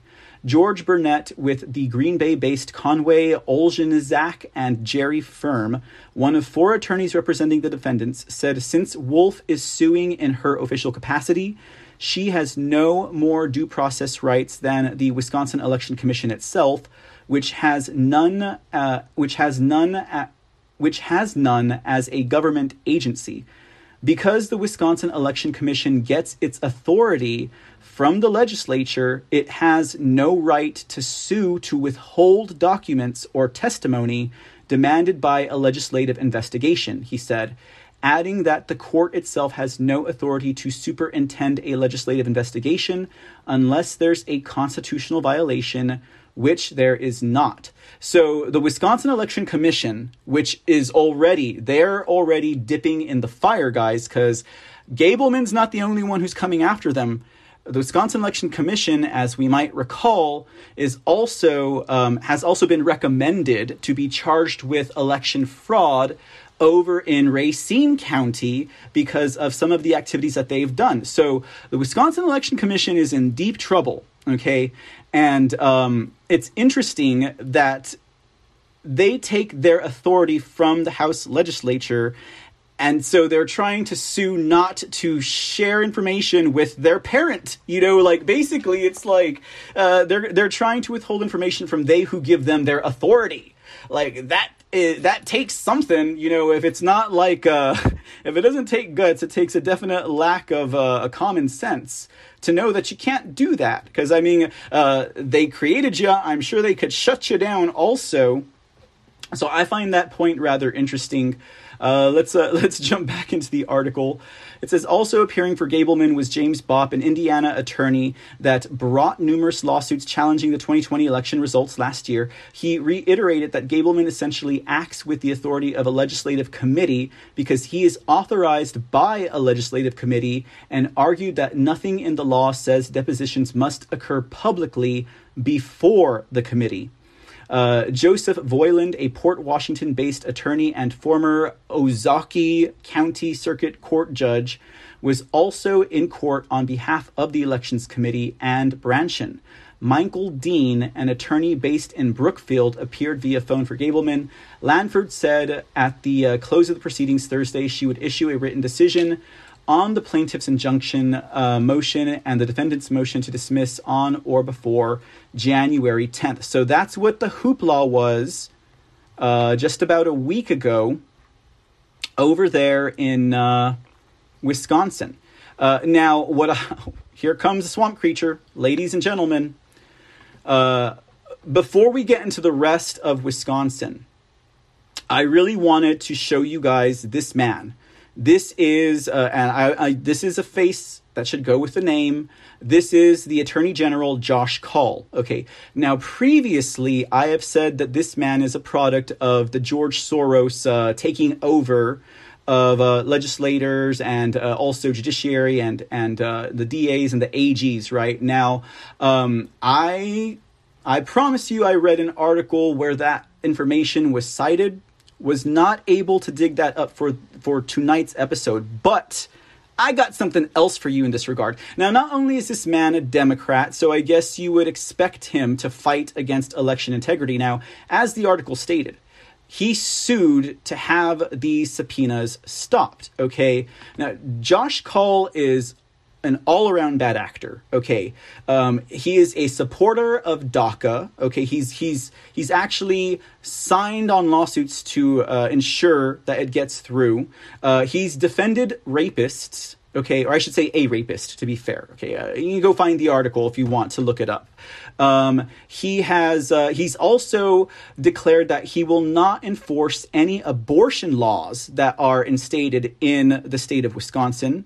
He also will not defend election integrity. I find it very appropriate that this man is standing in front of a snake demon behind him, because this is a snake, guys. This guy is not good for this country. He is not good for the state of Wisconsin, and he's been fighting Gableman at every turn since Gableman got on the case. And like I said, there are reasons why some people don't trust Gableman and don't trust Voss, and I still don't trust Voss. Gableman, we have some points coming up on Gableman that I think are worth exploring, just as food for thought, without staking a claim on where we stand in regards to whether or not he's faking any of this. Real quick, an article on Josh Kaul from the Wisconsin Public Radio. And I can't stand NPR, but, like I said, sometimes you get some interesting information from the enemy's outlets, right? Let's take a look. It says here, Attorney General Josh Kaul blasts GOP-backed election investigation, outlines legal concerns. And this is from NPR, guys, so you know it's going to have a lot of language to the effect of there was no evidence of fraud and, they're GOP right-wingers, all that stuff, right? So it says Democrat Attorney General Josh Kaul issued a sharp rebuke Monday, and this goes back to October, Monday, of a Republican-backed investigation of the 2020 election in Wisconsin, saying the inquiry may have legal flaws that could keep it from moving forward. The taxpayer-funded investigation, which was called by Assembly Speaker Robin Vos, and is being led by former conservative Wisconsin Supreme Court Justice Michael Gableman, spurred confusion last week after Gableman refuted earlier reports that some subpoena requests to local officials across the state had been scaled back. In the same interview, Gableman likened the Milwaukee Journal-Sentinel to Nazi propaganda. And, I should have looked a little bit deeper, but there was an article about the Soros connections to the Wisconsin media. Anyways, it says earlier in the week, he said he does not have a comprehensive understanding or even an understanding of how elections work. Now, I actually remember reading that line here on the show. Over the weekend, Gableman released a video on YouTube that criticized Governor Tony Evers' pushback on the investigation. In the video, Gableman also said violations of law or protocols or both may have occurred in the administration of the election without offering any evidence to back up the claim. Kaul's criticism of the probe Monday included the release of a State Department Justice letter to Gableman outlining concerns with the efforts. Those concerns include the legislature overstepping its powers by attempting to conduct a law enforcement investigation and the issued subpoenas being overbroad, vague, irrelevant, and unduly burdensome. Okay, so I'll stop there. And I was just sharing that with you guys as an example. This is going back to October. Now, Josh Kaul is trying to block those subpoenas. Okay, now I find this very interesting that Kaul said that those concerns include the legislature overstepping its power by attempting to conduct a law enforcement investigation. Okay, because in the case of Racine County, which Josh Kaul is not going to pick up, he reverted all of that authority back to the legislature. He was like, well, it should go to the sheriff, and he should do his duty. And if it doesn't go to them, then it should go to the DA. And if not, then the legislature should proceed. Okay, so he's already proving himself a hypocrite in his own right when it comes to proceeding with any of this investigation into election fraud. Okay, in this case, it's not fraud necessarily. It's the law has been broken, and therein can be found the fraud, I would suppose. But I'm not a lawyer or anything like that. So we'll just go with what these stories talk about. Now, here's the interesting link. Okay, with Attorney General Josh Kaul, okay? Because I was like, there's gotta be something, ladies and gentlemen, that this man is connected to, that he fights so hard for progressive and communist ideals, and he fights so hard against election integrity. There's gotta be something with this man. There's gotta be someone he's connected to, that this man is fighting hard to thwart election integrity in Wisconsin. And this was the ticket, ladies and gentlemen. His LinkedIn account, which is current, I might add, places Attorney General Josh Kaul as a hired attorney working for Perkins Coie, okay? Perkins Coie. Now, let's see here. It says that Josh Kaul, he is actually going to try and run again for Attorney General. Talks about his life, etc., etc., etc. Let's see, where does it get down to? Okay, so it says here, 2014 to present, he is an attorney for Perkins Coie. Okay. Josh's practice focuses on voting rights and other election-related litigation. He has tried cases challenging restrictive voting measures under the Voting Rights Act, which we know all of their points are just, they're baseless and they make no sense, right? And also the United States Constitution and federal courts in Wisconsin, North Carolina, Ohio, and Virginia, okay? So I was like, well, it's not Soros. But we all know Perkins Coie or Perkins Coie. I like to say Perkins Coie. In that and what they do, we all know their connections to the Democrats. We all know how they work to thwart election integrity and subvert the law in many instances, to favor Democrats, progressives, all of that noise. Okay, so this made perfect sense to me.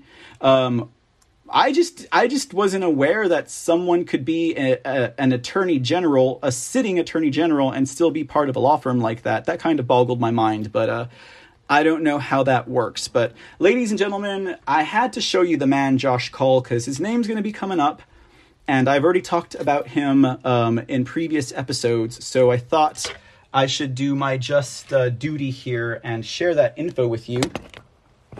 Okay. All right, guys. So let's get back into the mix of things here. Let's move away from Josh Kaul. Now we have a face for the name.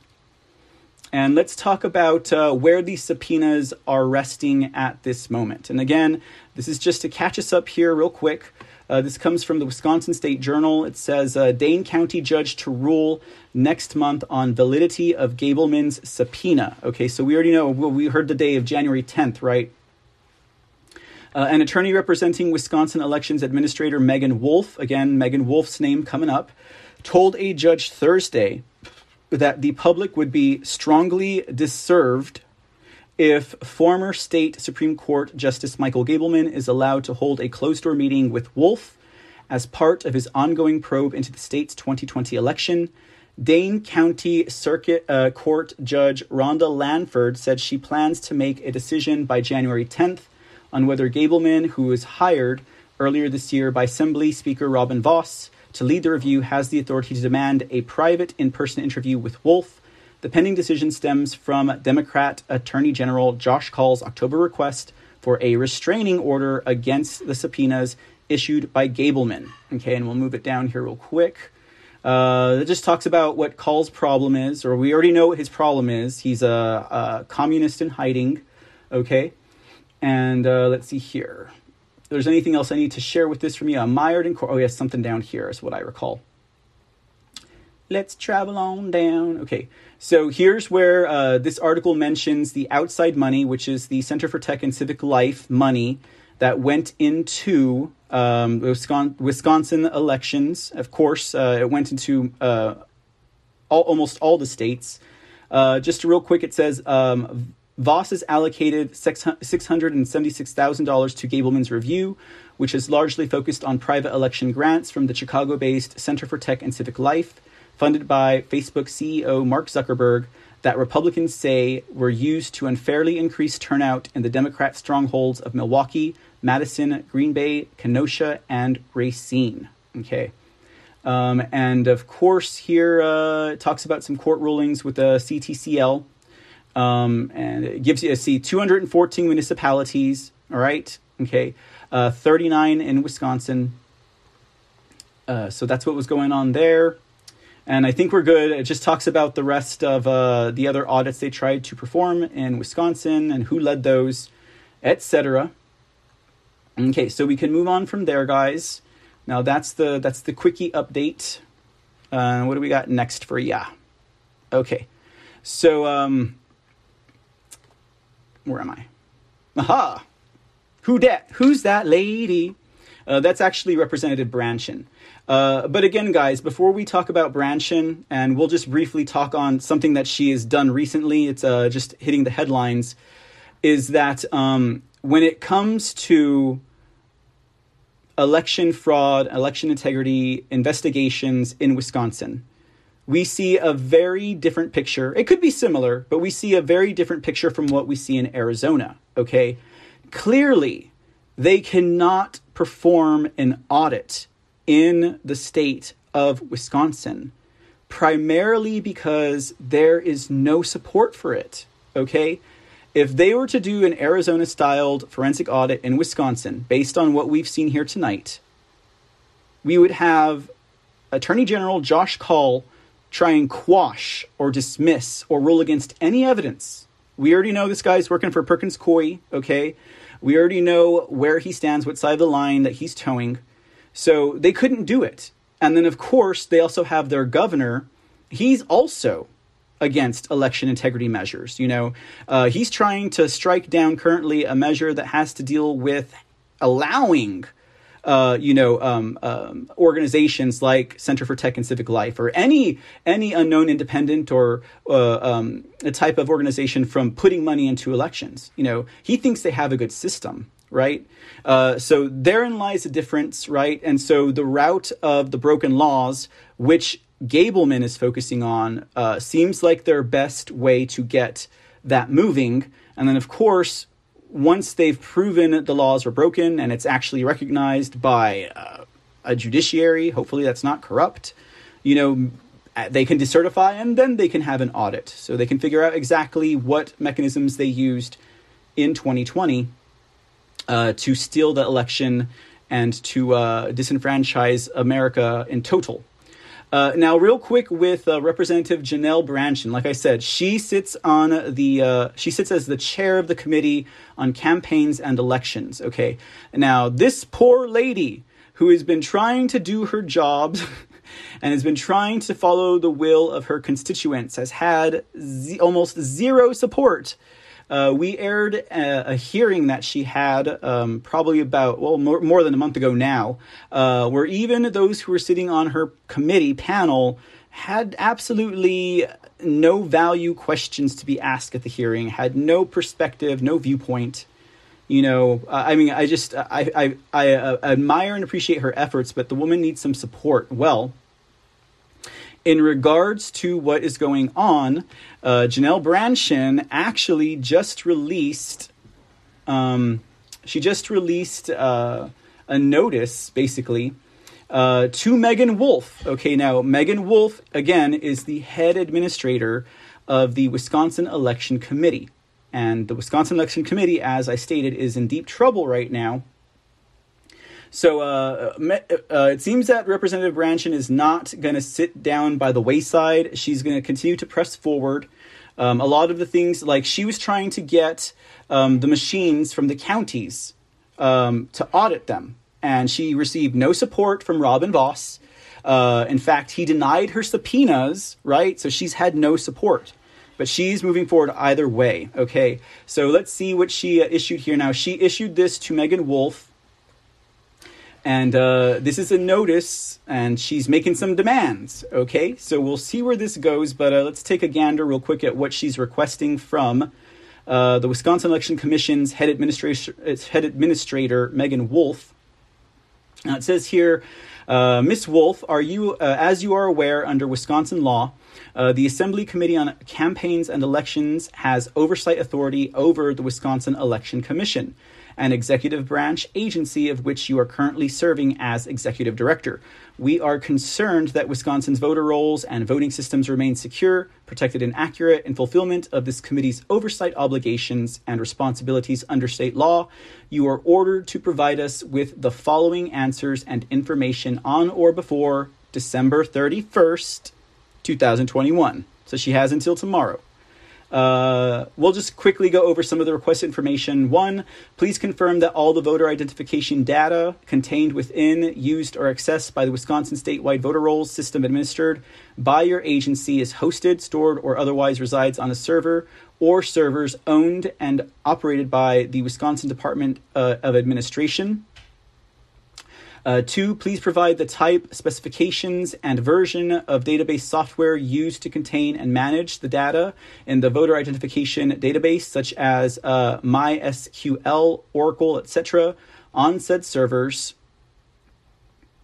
3, please identify the name and technical specifications, including coding language, version, and platform of the application software used to code and run the statewide system, and whether any contractors were used to design, build, or operate any portion or component of the software. Please reveal where the state system is hosted. Is the state system hosted at DOA with or separate from the voter identification database, or is it hosted elsewhere or on another server system such as Amazon Web Services, or hosted physically at the Wisconsin Election Commission itself? 5, please provide a copy of any and all procurement agreements, requests, or proposals, bid requests, bid invitations, and all technology agreements, technology employment agreements, and other agreements related to coding, designing, structuring, envisioning, updating, editing, writing, or otherwise manipulating in any way the voter identification database or the statewide system that the Wisconsin Election Commission or any of its predecessors is or has been a party to over the past 20 years. 6, please provide all logs and registries as commonly understood in a database and application and internet usage of all types, whether defined herein or not, including but not limited to registry logs, access logs, data change logs, login logs, and all other logs recording all digital activities occurring within the statewide system and the voter identification database. 7, please provide all logs, registries, or records of any kind recording all changes to the status of every voter, active and inactive, contained in the 7 million record voter identification database or the statewide system. Please provide, number 8, an exact copy of the API code or software that allowed any and all private, for-profit, non-governmental, non-profit, political party, or any type of lobbying or advocacy group to directly access Wisconsin Vote, My Vote, or any other part of the statewide system or the voter identification base at any time during the 2020 years of 2020 and 2021. This one is important, okay, because this is going to go right to the Center for Tech and Civic Life. 9, please provide a list of all voters referred by the Electronic Registration Information Center to the Wisconsin Election Commission or to Wisconsin clerks in 2020 and 2021, including the specific communication, the name of each voter and their address, driver's license number, date of birth, and the date referred to the Wisconsin Election Commission or any Wisconsin clerk. Okay, so they're asking for a hefty amount of information, but as I was reading through that list of demands, as it were, this sounds very different from what we've seen when a representative on a committee is requesting information. Like, there's one or two things in here that we've seen in Arizona, that we've seen requested in Pennsylvania and New Hampshire, but that's some very technical information that they are requesting, and it makes one wonder, what exactly are they fishing for? Now, that one point number 8, I believe, directly correlates to the activities of the Center for Tech and Civic Life in the Wisconsin elections, because they want to know who had access, and that is key, ladies and gentlemen. But all of this other information, technical stuff, API, databases, connectivity, that, I believe, specifically has to do with a third aspect that we're not going to get into tonight because that's still developing and still under investigation. But that has to do with the Center for Tech and Civic Life creating an app that they use to track voters. But, that's something that has been brought up, and I believe that this is what it is specifically pertaining to, because she didn't ask for Dominion voting machines. She didn't ask for the tabulators. She asked for a whole lot of other stuff that is, quite frankly, alien to me, but worth sharing in that regard. Ah! It is Michael Gableman time, ladies and gentlemen. I hope you guys are hanging in there and enjoying the show. Thanks for being with us. Real quick, special Patriot 72, welcome in. Glad to have you with us. Captain Longboarder, thank you so much, and I appreciate you being in the audience tonight. Two Rivers is joining us as well. How you doing, sir? And something about them being full of cheese. And Michael Gableman looks like he's full of cheese, but I don't want to be mean. I like this picture, though, of Gableman. Like, yeah, he's like, what the heck is going on here, right? Like, anyways, all right, guys, let's talk about Michael Gableman. I've shown you guys this photo before. Now, as I said, when it comes to Gableman, it's split hairs with Gableman. So people are on one side or the other with him, and I get it. That one line we read a few articles ago, where Gableman said he had no knowledge of how elections work and didn't know anything about the process.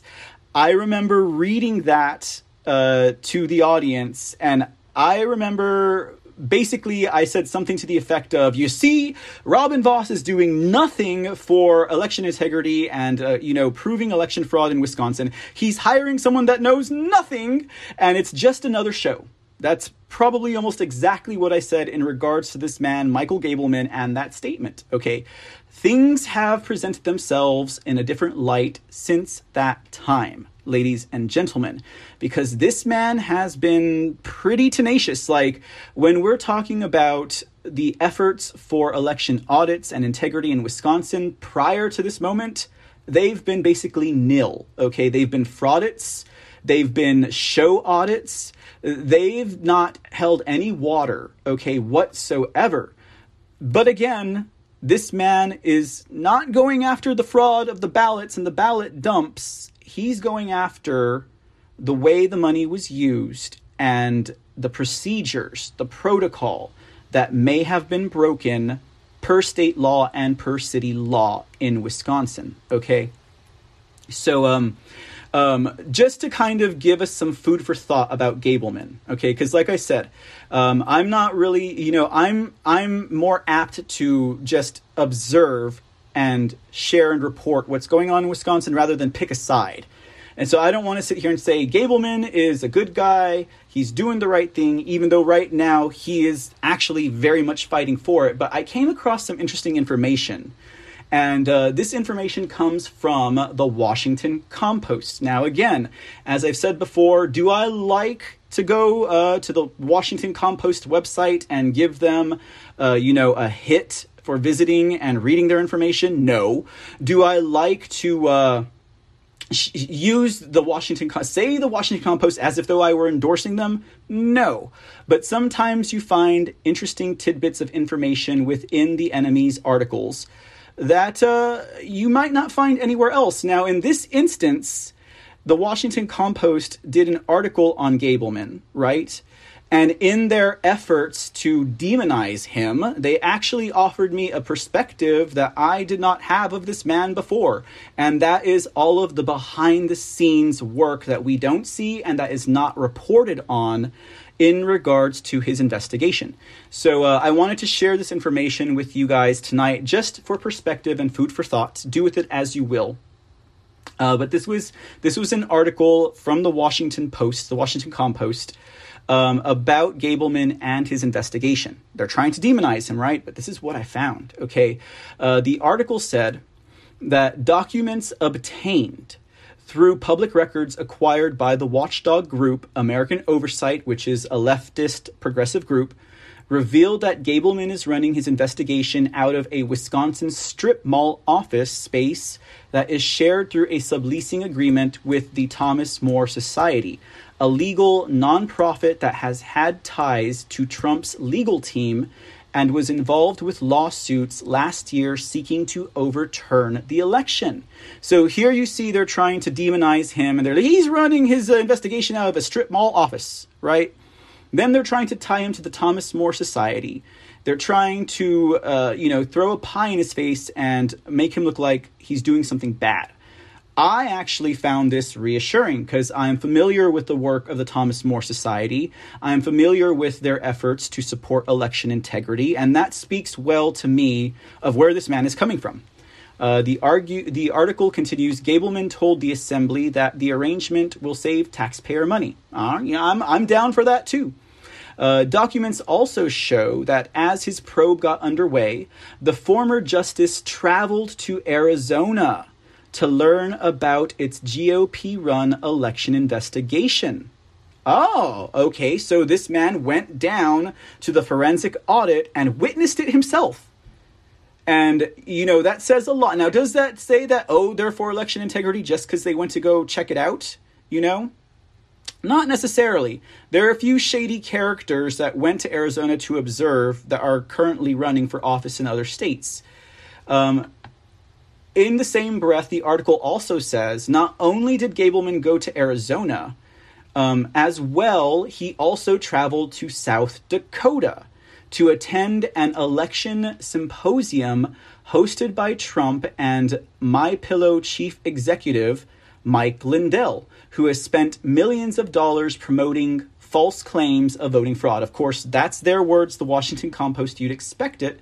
But there's something else I didn't know about Gableman. He went to the Cyber Symposium in South Dakota hosted by Lindell. I thought that was an interesting tidbit of information. The Compost continues. Last month, Gableman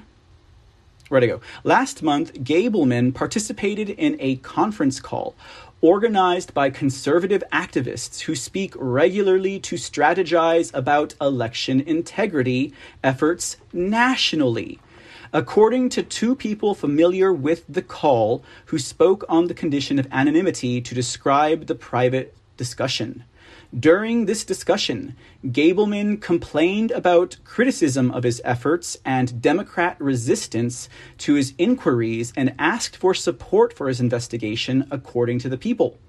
The call was organized by Cleta Mitchell, a lawyer who assisted Trump's campaign and participated in a January call in which Trump urged Georgia Secretary of State Snakes Bradford Raffensperger to find votes necessary for him to win the state. So you see how the Compost is trying to demonize him by connecting him and showing their readers everyone that Gableman's tied to. Obviously, you can't trust the man, but that kind of makes me feel a little bit more comfortable with this man running this investigation, okay? But that's not all, okay? Let's continue in on this. Now, Mitchell declined to comment, saying in a text message that she doesn't speak to callers from left-wing fringe outlets. Of course, she's talking about the Washington Compost in this regard. It says in November, Gableman produced an interim report of his findings that he posted to his team's website, wefraud.com, W-I-fraud, one word.com, Wisconsin Fraud, W-I, it's their initials, right? Okay, we get it, okay.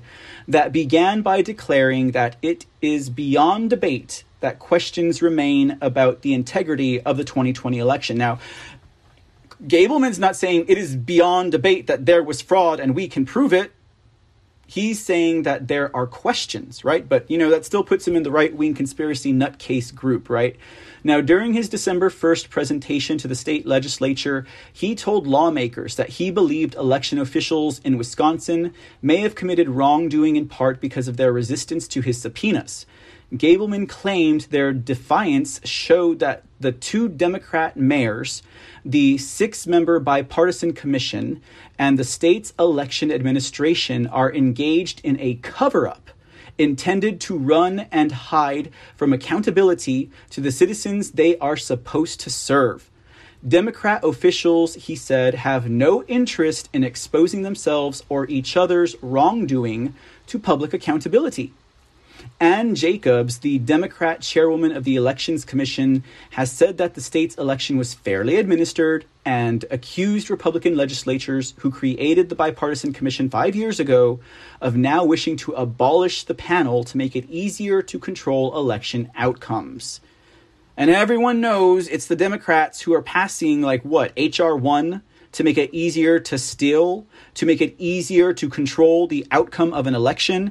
Isn't that why they use this fake pandemic from a genuinely manufactured disease in order to control the outcome of the 2020 general election, right? How they project and how they hypocritize, ladies and gentlemen, is beyond me. And how obviously in the face it is way further beyond me. But anyhow, the article goes on. I mean, ladies and gentlemen, they're giving us the rap sheet on Michael Gableman, and to me it's kind of fortifying his position on this case, okay? Why or how Robin Vos ended up hiring this man, I think has something to do with the conversation he had with President Trump on that plane to Alabama. But I was not present, so I could not say for a fact. All I know is Robin Vos hired this man after that trip, and Trump had some things to say about, Robin Vos and him standing for election integrity, which all of us were kind of like, huh? Robin Vos and election integrity don't make sense. They don't mix, but, we'll see what happens, ladies and gentlemen. It says here, for a time, Gableman declined to publicly identify the investigators and lawyers he hired to assist his efforts. Okay, so now as we recall, this investigation is costing $676,000 to the taxpayers, right? They're trying to demonize the conservatives or those who are standing for election integrity because of the price tag it's going to go towards the taxpayers. Now, we know some of that money was spent on Gableman going to Arizona. Some of that money was spent on Gableman going to South Dakota. What's the rest of the money being spent on? Well, it appears that this is also going into people that he has hired to work alongside him in this investigation. So the Washington Compost tries to demonize him for that by calling out the people that Gableman has hired. So who has he hired to work with him on this investigation?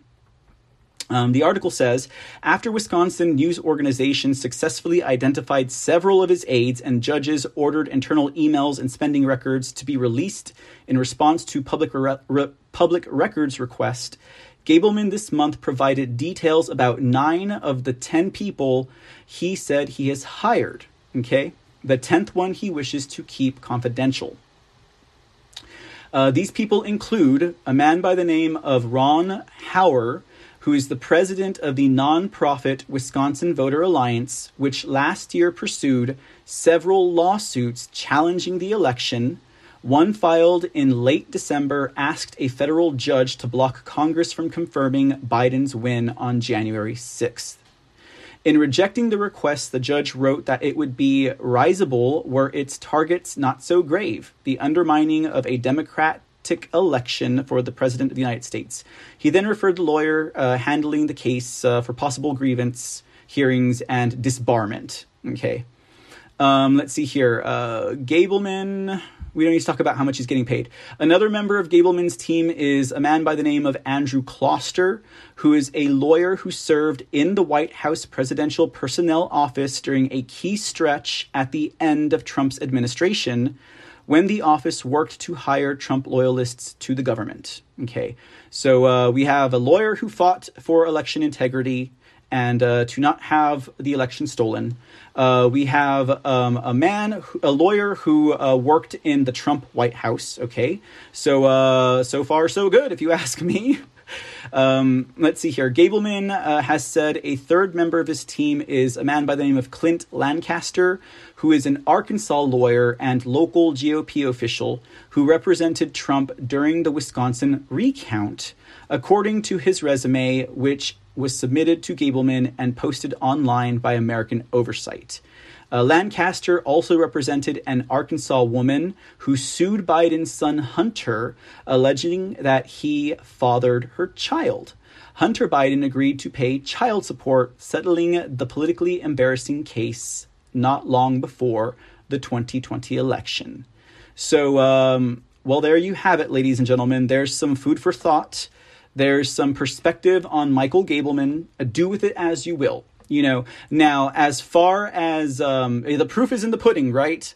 And the reason why I say that is because, these guys might have worked in the Trump administration. Yes, these guys might have worked to fight the fraud that occurred in 2020 and to stop the election from being stolen. But does that necessarily mean that they're going to follow through, or that maybe they're not, they're not a Benedict Arnold?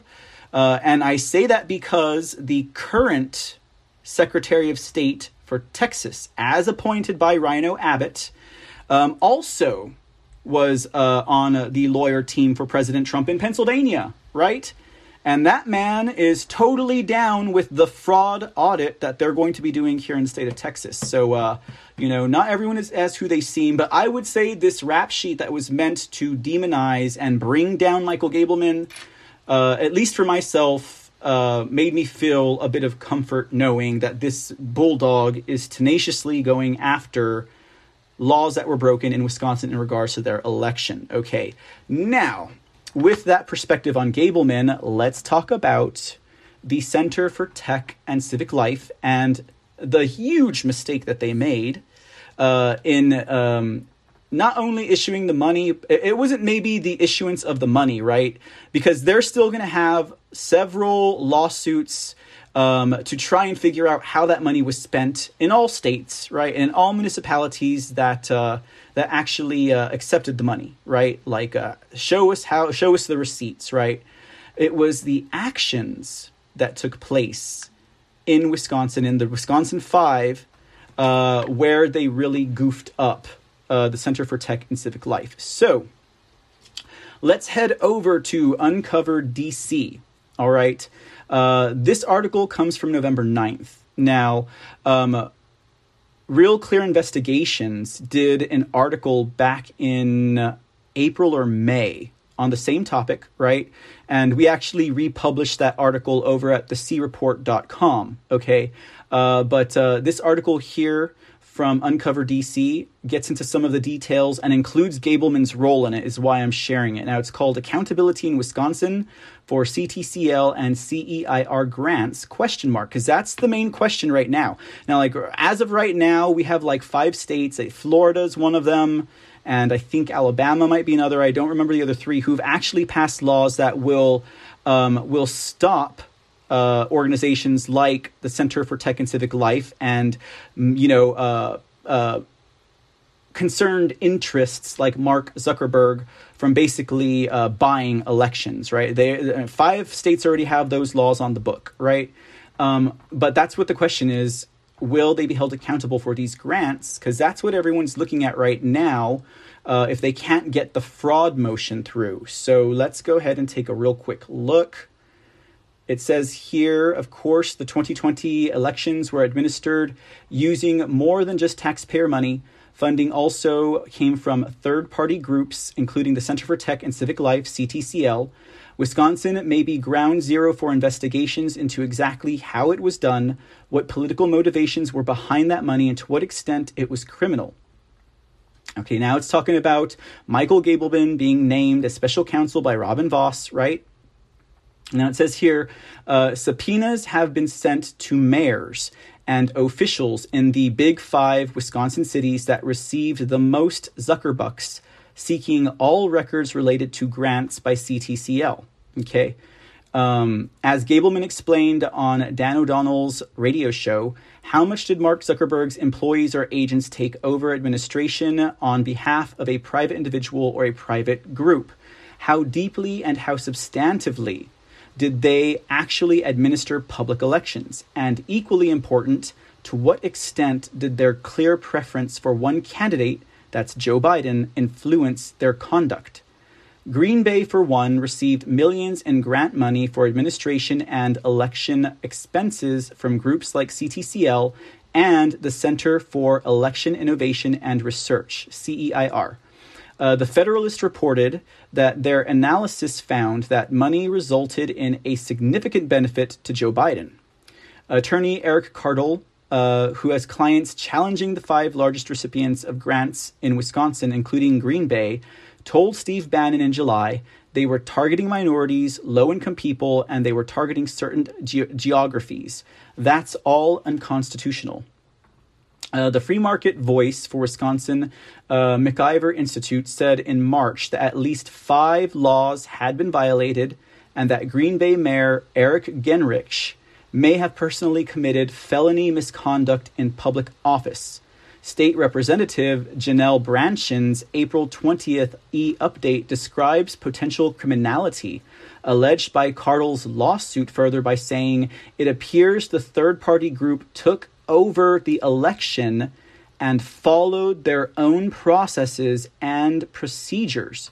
In doing so, election laws may have been violated. And ladies and gentlemen, we have the evidence for you here tonight. Okay, so this is the law specifically that was broken. Now I say 1, they say 5. And the reason why they say 5 is because it happened in 5 cities, ladies and gentlemen. 5 laws, 1 for each city.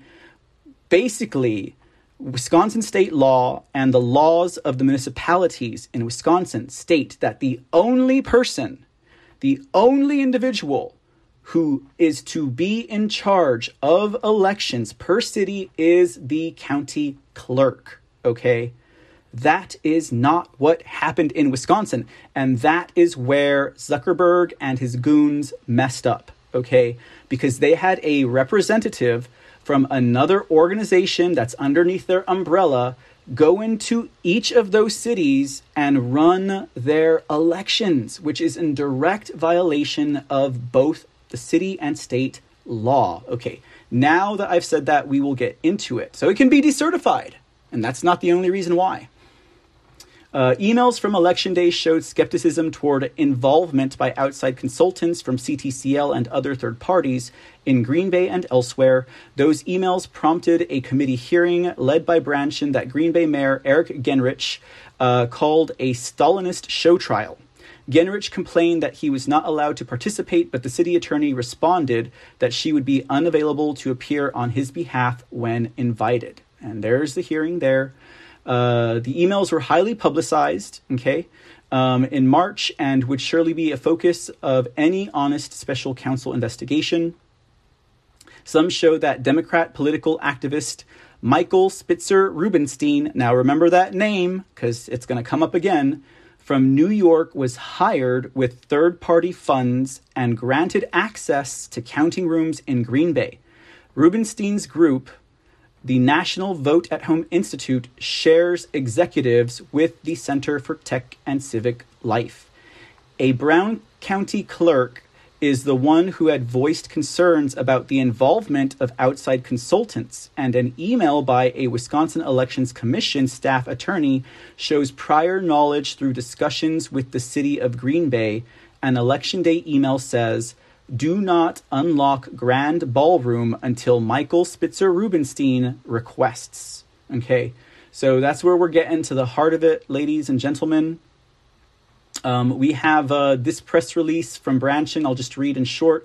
With less than 1% of the CTCL money spent on personal protective equipment, because that's what they said all of this was for. It was to make a safe election for 2020 with this genuinely manufactured disease and this fake pandemic. She said, "I'd like to thank Congressman Scott Fitzgerald," not the writer, "Glenn Grothman, and Tom Tiffany for demanding CTCL immediately publish their full financial 990s for review. Congressman Fitzgerald, Grothman, and Tiffany realize how third-party money has damaged voter confidence in Wisconsin.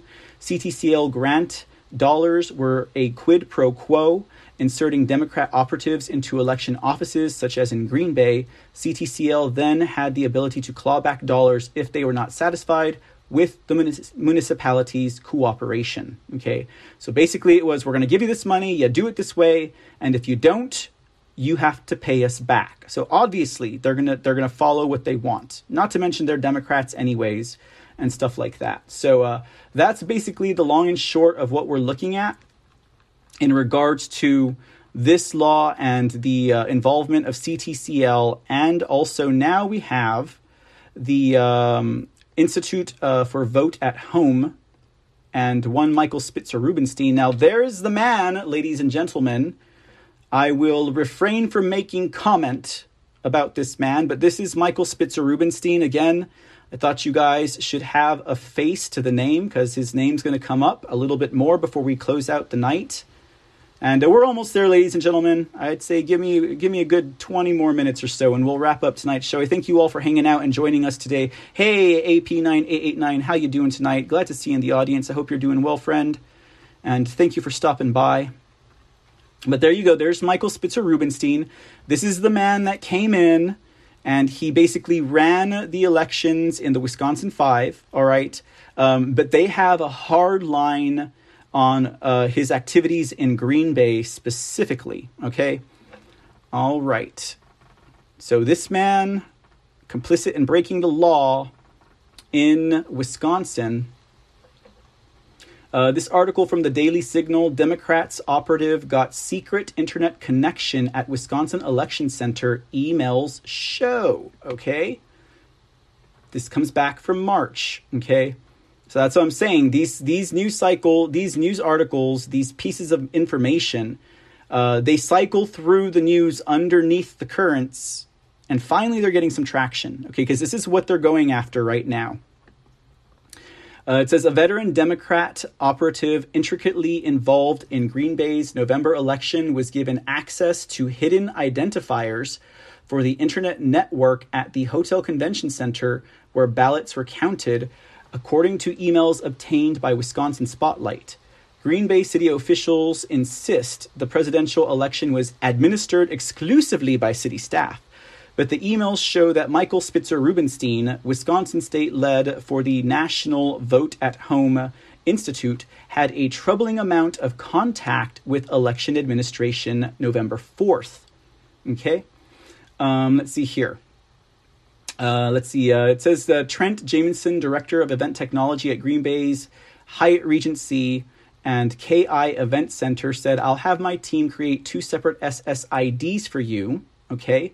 And this is something he wrote to Michael Spitzer Rubenstein in an email. Okay. Now, SSID stands for Service Set Identifier. It's an internet network's name. Open up the list of Wi-Fi networks on your laptop or phone, and the lists of SSIDs will pop up. Wireless router or access points broadcast SSIDs so nearby devices can find and display any networks available. Let's see. Hiding the identifier keeps the network name from being publicly broadcast. The identifier won't immediately pop up in the display, although the network name remains available for use. Jameson wrote in his October 27th email to Spitzer Rubenstein, one SSID will be hidden and it's a 2020 vote.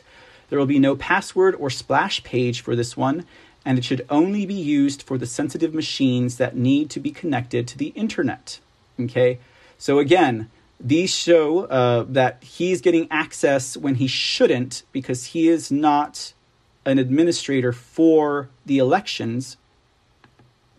It goes on to give more examples about emails that were passed between, for example, the mayor's community liaison, Green Bay's chief election inspector, the multimedia communications specialist, the city's information technology administrator, all going to Spitzer Rubenstein. Okay, so you have to know that he's definitely involved if they're giving him this much access and sharing this much information. Okay, it says Genrich, Green Bay's mayor, did not return Wisconsin Spotlight's calls for seeking comment, and then it talks about the end result of the elections and Zuckerberg's role also through the Center for Tech and Civic Life. Okay, so there's that. Let's see here. Let me go ahead and pop over to the next piece of it. Okay, so this here's actually, it's the emails, ladies and gentlemen. But this is, and we're not going to go through all of these because it's 71 pages of information. But this is an example of what it was talking about. Do not unlock Grand Ballroom until Michael Spitzer Rubenstein's requests, and is with security when unlocking the Grand Ballroom. Okay, that should not be Spitzer Rubenstein there. It should be the county clerk. That's the person who's supposed to be administering and in charge of these elections. And like I said, we're not going to go through all of these, but just so you can see, this is all of the communications via email with Spitzer Rubenstein that they collected to make this case. Okay, so all of this here, guys, all of it. Now, if I'm not mistaken, Green Bay was the first to get a contact with the Center for Tech and Civic Life. And it was the Center for Tech and Civic Life that recommended Michael Spitzer Rubenstein to help them, assist them with this fraud. And then from there, that mayor sent it out to the other 4 cities that are involved in this deliberate breaking of the law. Now, I'm going to share with you this video real quick. And I'm just setting us up for good sound here. Just a moment. Where'd I go? Oh, there I am. Okay. Now, this video clearly defines everything that is wrong about Michael Spitzer Rubenstein's involvement with these elections. Like, it clearly spells it out, ladies and gentlemen. And let me go ahead and get that popped up for you. Okay, here we go, guys. Check this out. The Wisconsin Assembly is determined to find out why a Democrat political operative had full access to the city of Green Bay's central count facility during last fall's election. Election officials say Michael Spitzer Rubenstein had a laptop and cell phone at central count. He was inspecting ballots and he was advising election workers. I think probably the most alarming thing was seeing on the Hyatt contract that this Michael Spitzer Rubenstein had 4 keys to the facility, and very clear in bold type also said, do not open the room until he is there. And as someone who signed the book as an observer that day, I think that makes a lot of us concerned about what roles outside groups have during elections. Would that have been something that an observer would have had the ability to have? Again, I cannot speak to Green Bay's arrangement or if he was clerk staff. I don't know that. Okay. And no evidence has been found, but no, an observer would not. So if Rubenstein was an observer, then everything he was doing at central count was illegal. If he wasn't an observer, then lawmakers reason he must have been hired by the city. So if indeed he would have identified himself as a staff member, I assume that all communications that he participated in would be open to open records requests as an employee? I think that's probably an accurate assessment. And so we asked for the records from the documents and files he was working with on his laptop, on his cell phone. And the city of Green Bay replied to us and said, he's not an employee, so he's not subject to open records request. Not only was he not an employee, the city of Green Bay says it did not even have a contract with Rubenstein. Then legally, he was not supposed to have that kind of access. He was not supposed to have Wi-Fi passwords that the city was using for their election process. He should not have had any access to keys. He should not have had access to being able to walk around where poll observers were not allowed. Poll observers have this area they are allowed to be in, and he was going far beyond that. The walls seem to be closing in at City Hall. I certainly think for appearance's sake and confidence sake that they need to be very transparent and explicit about what the roles are at the polls. I certainly think that's a best practice. And they would have to answer to what his role was and why he was there. So, honestly, the city of Green Bay, the administration there is not being honest. He was either way more involved. He really was being treated as a clerk, in which case he is subject to open records, or he was a poll observer and they were breaking the law to give him that access. So far, Green Bay Mayor Eric Genrich has refused to testify at these hearings. However, the Assembly just passed a joint resolution to open a formal investigation into the 2020 election. That means it can now use subpoenas to force public officials to testify under oath. For the McIver Institute, I'm Bill Osmolsky. All right, ladies and gentlemen, I think that summed it up better than all of the articles I shared with you. But that is the crux of what we're talking about in regards to the laws being broken. They have the evidence, they have the communications. Clearly, everyone there is kind of like, what was this guy even doing there, right? Like, why was he even there? And again, he comes from the National Vote from Home Institute, which works under the umbrella of the Center for Tech and Civic Life, which received the money. They received the recommendation on his involvement. And the mayors of the Wisconsin Five thought it was a great idea to have this man run their elections despite of election law. All right, guys, we're almost at the end of it. Thank you so much. I realized we went into heavy overtime tonight. Haven't done that in a minute, right? But I'm gonna live for it while I've got the life for it, so to speak. This last bit I want to share with you in regards to this broken law and why they can decertify, and in regards to Michael Rubenstein's role and really the area that they're narrowing down their investigation into with this has to do with the clerks, okay? The clerks who were supposed to be running the elections. More evidence coming in that they had nothing to do with it. And they were shocked that this Michael Spitzer Rubenstein, this bushy-browed Muppet from New York, came down and basically ran their elections for them, right? So this one's actually from the MacIver Institute. They're the ones that did the video that we just watched. Green Bay's handling of presidential election violated at least 5 laws. Okay. Now it says, just how lawless was the city of Green Bay's handling of November's presidential election? It clearly violated at least 5 state statutes, and Mayor Eric Genrich may have personally committed felony misconduct in public office. It talks about the emails here. Now it says here specifically that during a hearing on Wednesday, it demonstrated that Genrich usurped the lawful authority of Green Bay City Clerk Chris Teskey to run the election, thereby running afoul of Wisconsin Statute 7.151's requirement that each municipal clerk has charge and supervision of elections and registration in the municipality. Teskey did not. Okay, it says Genrich used $1.6 million in grant money from Facebook founder Mark Zuckerberg's Center for Tech and Civic Life to essentially replace Teskey with Michael Spitzer Rubenstein, the Wisconsin lead for the liberal National Vote at Home Institute. Teskey wrote, "I am being left out of the discussion and not listened to at the meetings." She said she had been told by Genrich, according to this, that Michael Rubenstein and the grant team were now overseeing election preparations and not her.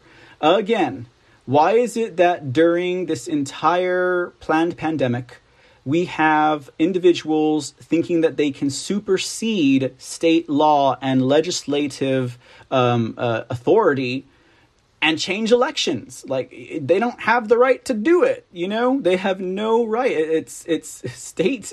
It's the legislature that makes the state law and passes that. Not clerks, not mayors, not councilmen, not commissioners. None of that. None of those people have jurisdiction to do that. We all understand that, right? Anyways, so as it goes on. She added another email, Teskey, "I just don't know where the clerk's office fits in anymore. Her frustrations would only grow over the next month." She says, "I'm very frustrated along with the clerk's office," she wrote on August 28th. "I don't know what to do anymore. I am trying to explain the process, but it isn't heard. I don't feel I can talk to the mayor. I don't understand how people who don't have the knowledge of the process can tell us how to manage the election." Legally, they couldn't. Wisconsin Statute 7.302A mandates that only election officials appointed under state law may conduct an election. Mayors cannot legally run elections. Liberal special interest groups cannot legally run elections. Yet they did. On October 7th, Michael Spitzer Rubenstein offered to help with curing absentee ballots that are missing a signature or witness signature address. Teskey declined, but Genrich's chief of staff, Celestine Jeffries, stepped in to let her know that the grant mentors would like to meet with you to discuss further the ballot curing process. Please let them know you're available. Under Wisconsin Statute 6.879, if a municipal clerk receives an absentee ballot with an improperly completed certificate or with no certificate, the clerk may return the ballot to the elector inside the sealed envelope with an envelope when an envelope is received, together with a new envelope if necessary, whenever time permits, the elector to correct the defect and return the ballot. For years, the Wisconsin Election Commission has been ignoring this law and allowing clerks to cure ballots themselves, but it is patently unlawful for anyone outside of municipal government to do so. Okay? And now it says Brown County Clerk Sandy Juneau was so alarmed by what was going on in Green Bay that she contacted the Wisconsin Elections Commission.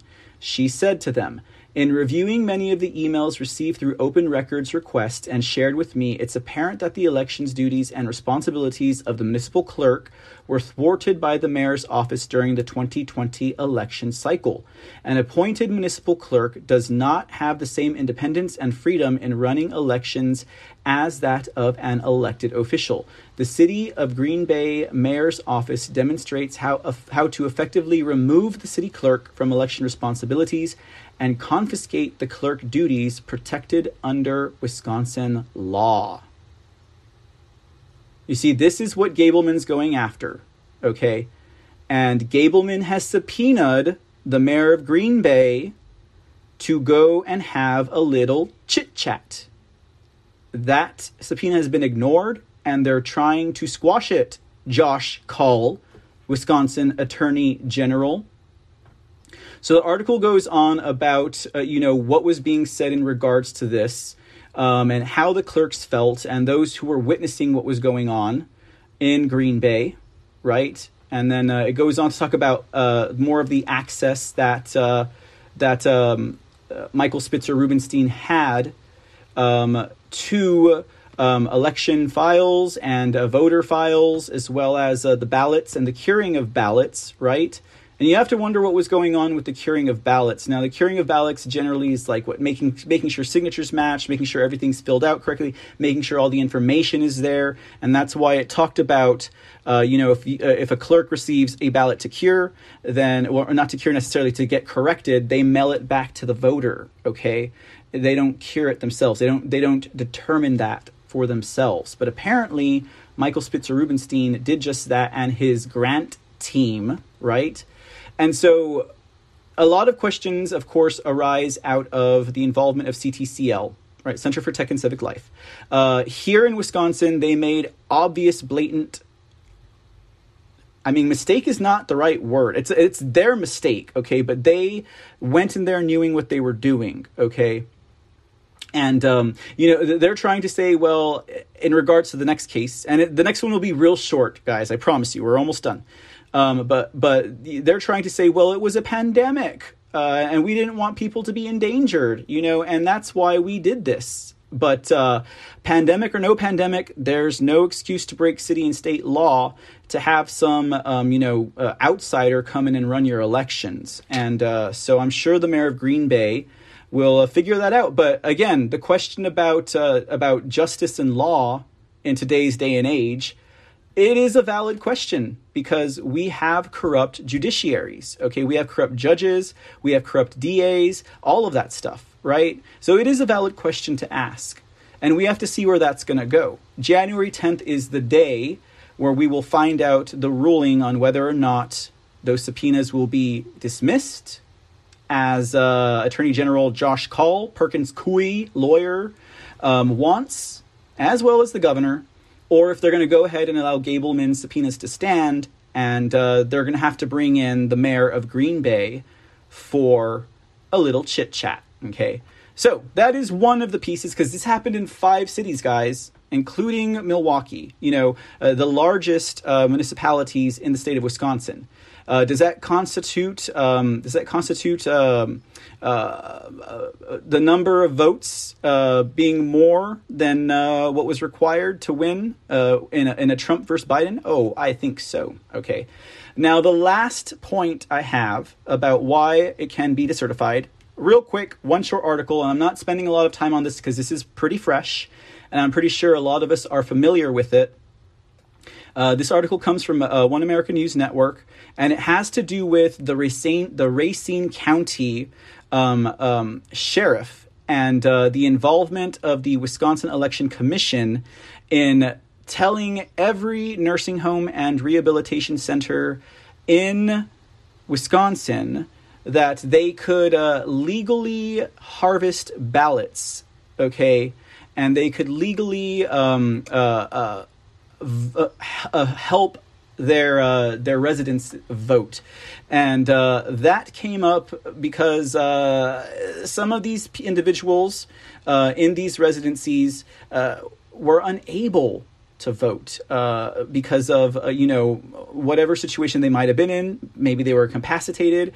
Maybe they are incoherent. In one instance, there was a dead person who had passed that voted, and so this became very important to kind of shell out. But I like this headline from One American News Network because it's the race to decertify right now, ladies and gentlemen. I had Georgia in the running for a while, and now I kind of got my money on Wisconsin. Who wants to make a wager? Who's going to decertify first, right? Because it's not going to be Arizona, right? We're almost 100 days in Arizona since the sleeping bear, what I used to call him, A.G. Brnovich, has done nothing with any of the information, it seems, in regards to Arizona and their forensic audit and the fraud that was discovered there.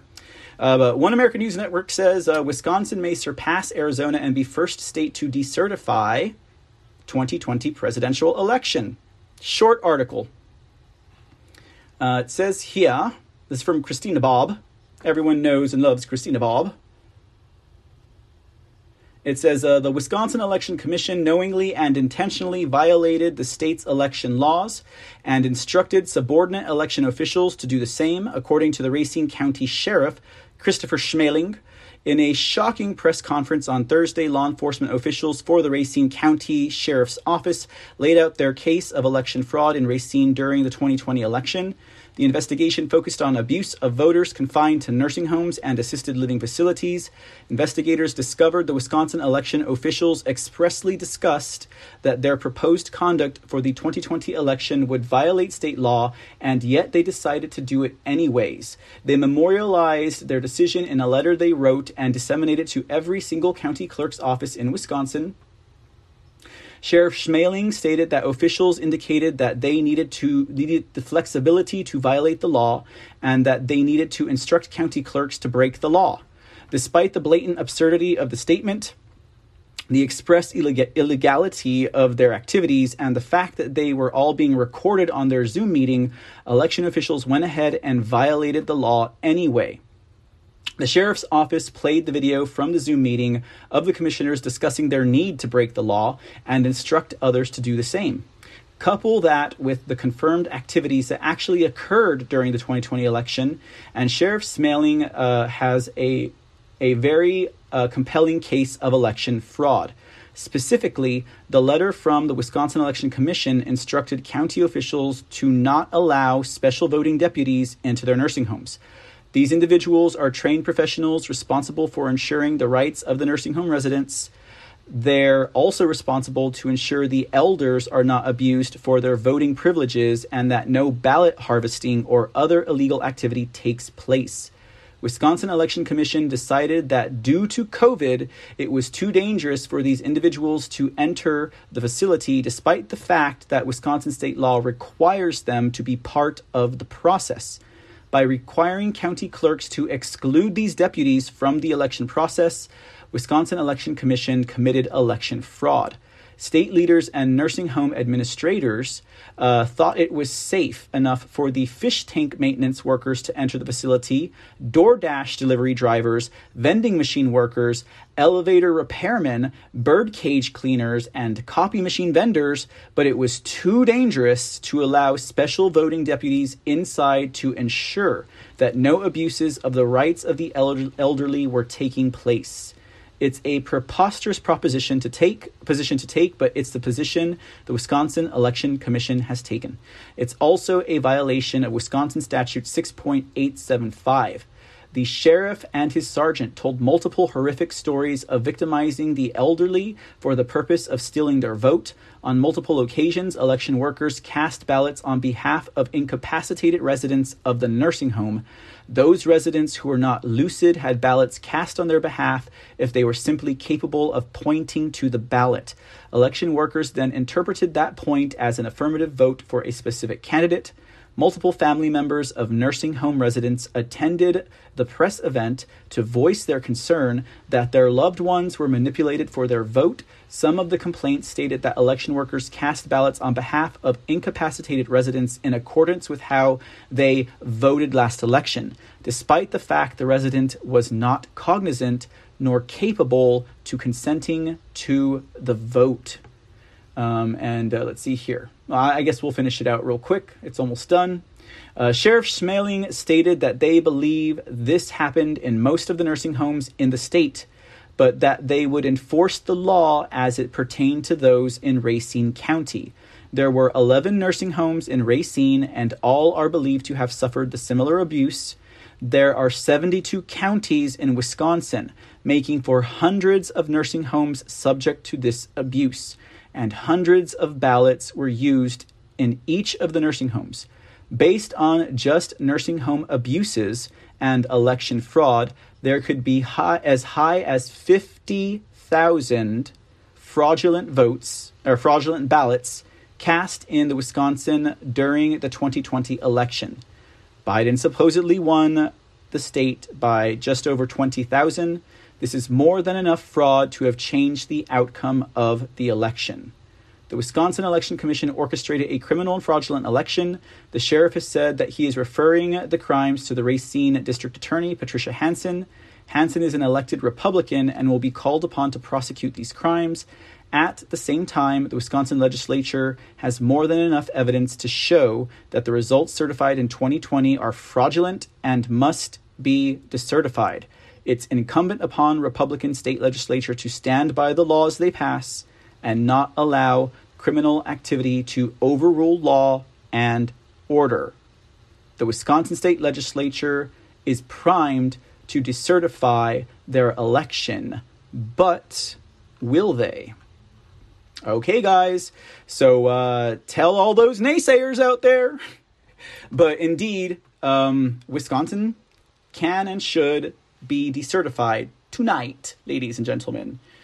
Now. But will they do it? So, well, there you have it, ladies and gentlemen. There's our little touch and go on Wisconsin, our little refresher, our little brand new news to those who may not have heard it before.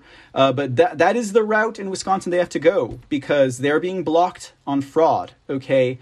But on the side of the law, they have some ground for decertification, right? I mean, we hammered through election fraud evidence. That's hard fact in Georgia yesterday. We talked about Wisconsin and broken election laws today. We'll see what happens, ladies and gentlemen. We will see what happens. We haven't had any more coming out of Racine in regard to this, but we will definitely stand by and continue to pray for the best. All right, ladies and gentlemen, that does it for tonight's episode of the C Report. Thank you so much for hanging in there as we went into overtime. Thank you for all those who donated gold pills to the show and to the work that we do here. It's very much appreciated. A Special Patriot 72, thanks for gifting that cookie.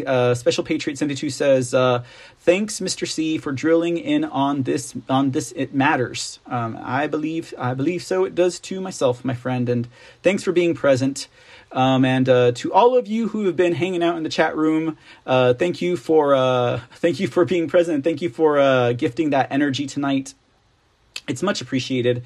We will be back tomorrow. Don't forget, you can also check us out at the podcast, and that is over at anchor.fm/the C Report. Every time you listen to an episode of the C Report, you also support the show in that regard. Oh, sorry, I was just reading. That also does help the efforts that we do here at Mr. CTV, the C Report, and the work that's done. All right, ladies and gentlemen, until tomorrow, we'll be back. No telling what we will be talking about tomorrow. No telling what will be in the headlines. But we'll be here. Okie dokie, guys. Until tomorrow. And WC, thank you for that. 1366 gold pills coming in. Nice. Boom. Nice. Oh, 13. Oh, nice. Nice. Thank you. Thank you so much, sir. And I'll check out that number later on. But in the meantime, the scratch off has been released for those of you over at pill.net and the foxhole.app. And to everyone else out there, thank you again for being with us here tonight. Casual GG, have a good night. Speaking Easy, have a good night. Relanon, Sean Joe, Two Rivers, all of you guys is out there. We'll catch you guys a little bit later. But until then, as always, be safe, be blessed, and God bless America. We will see you tomorrow.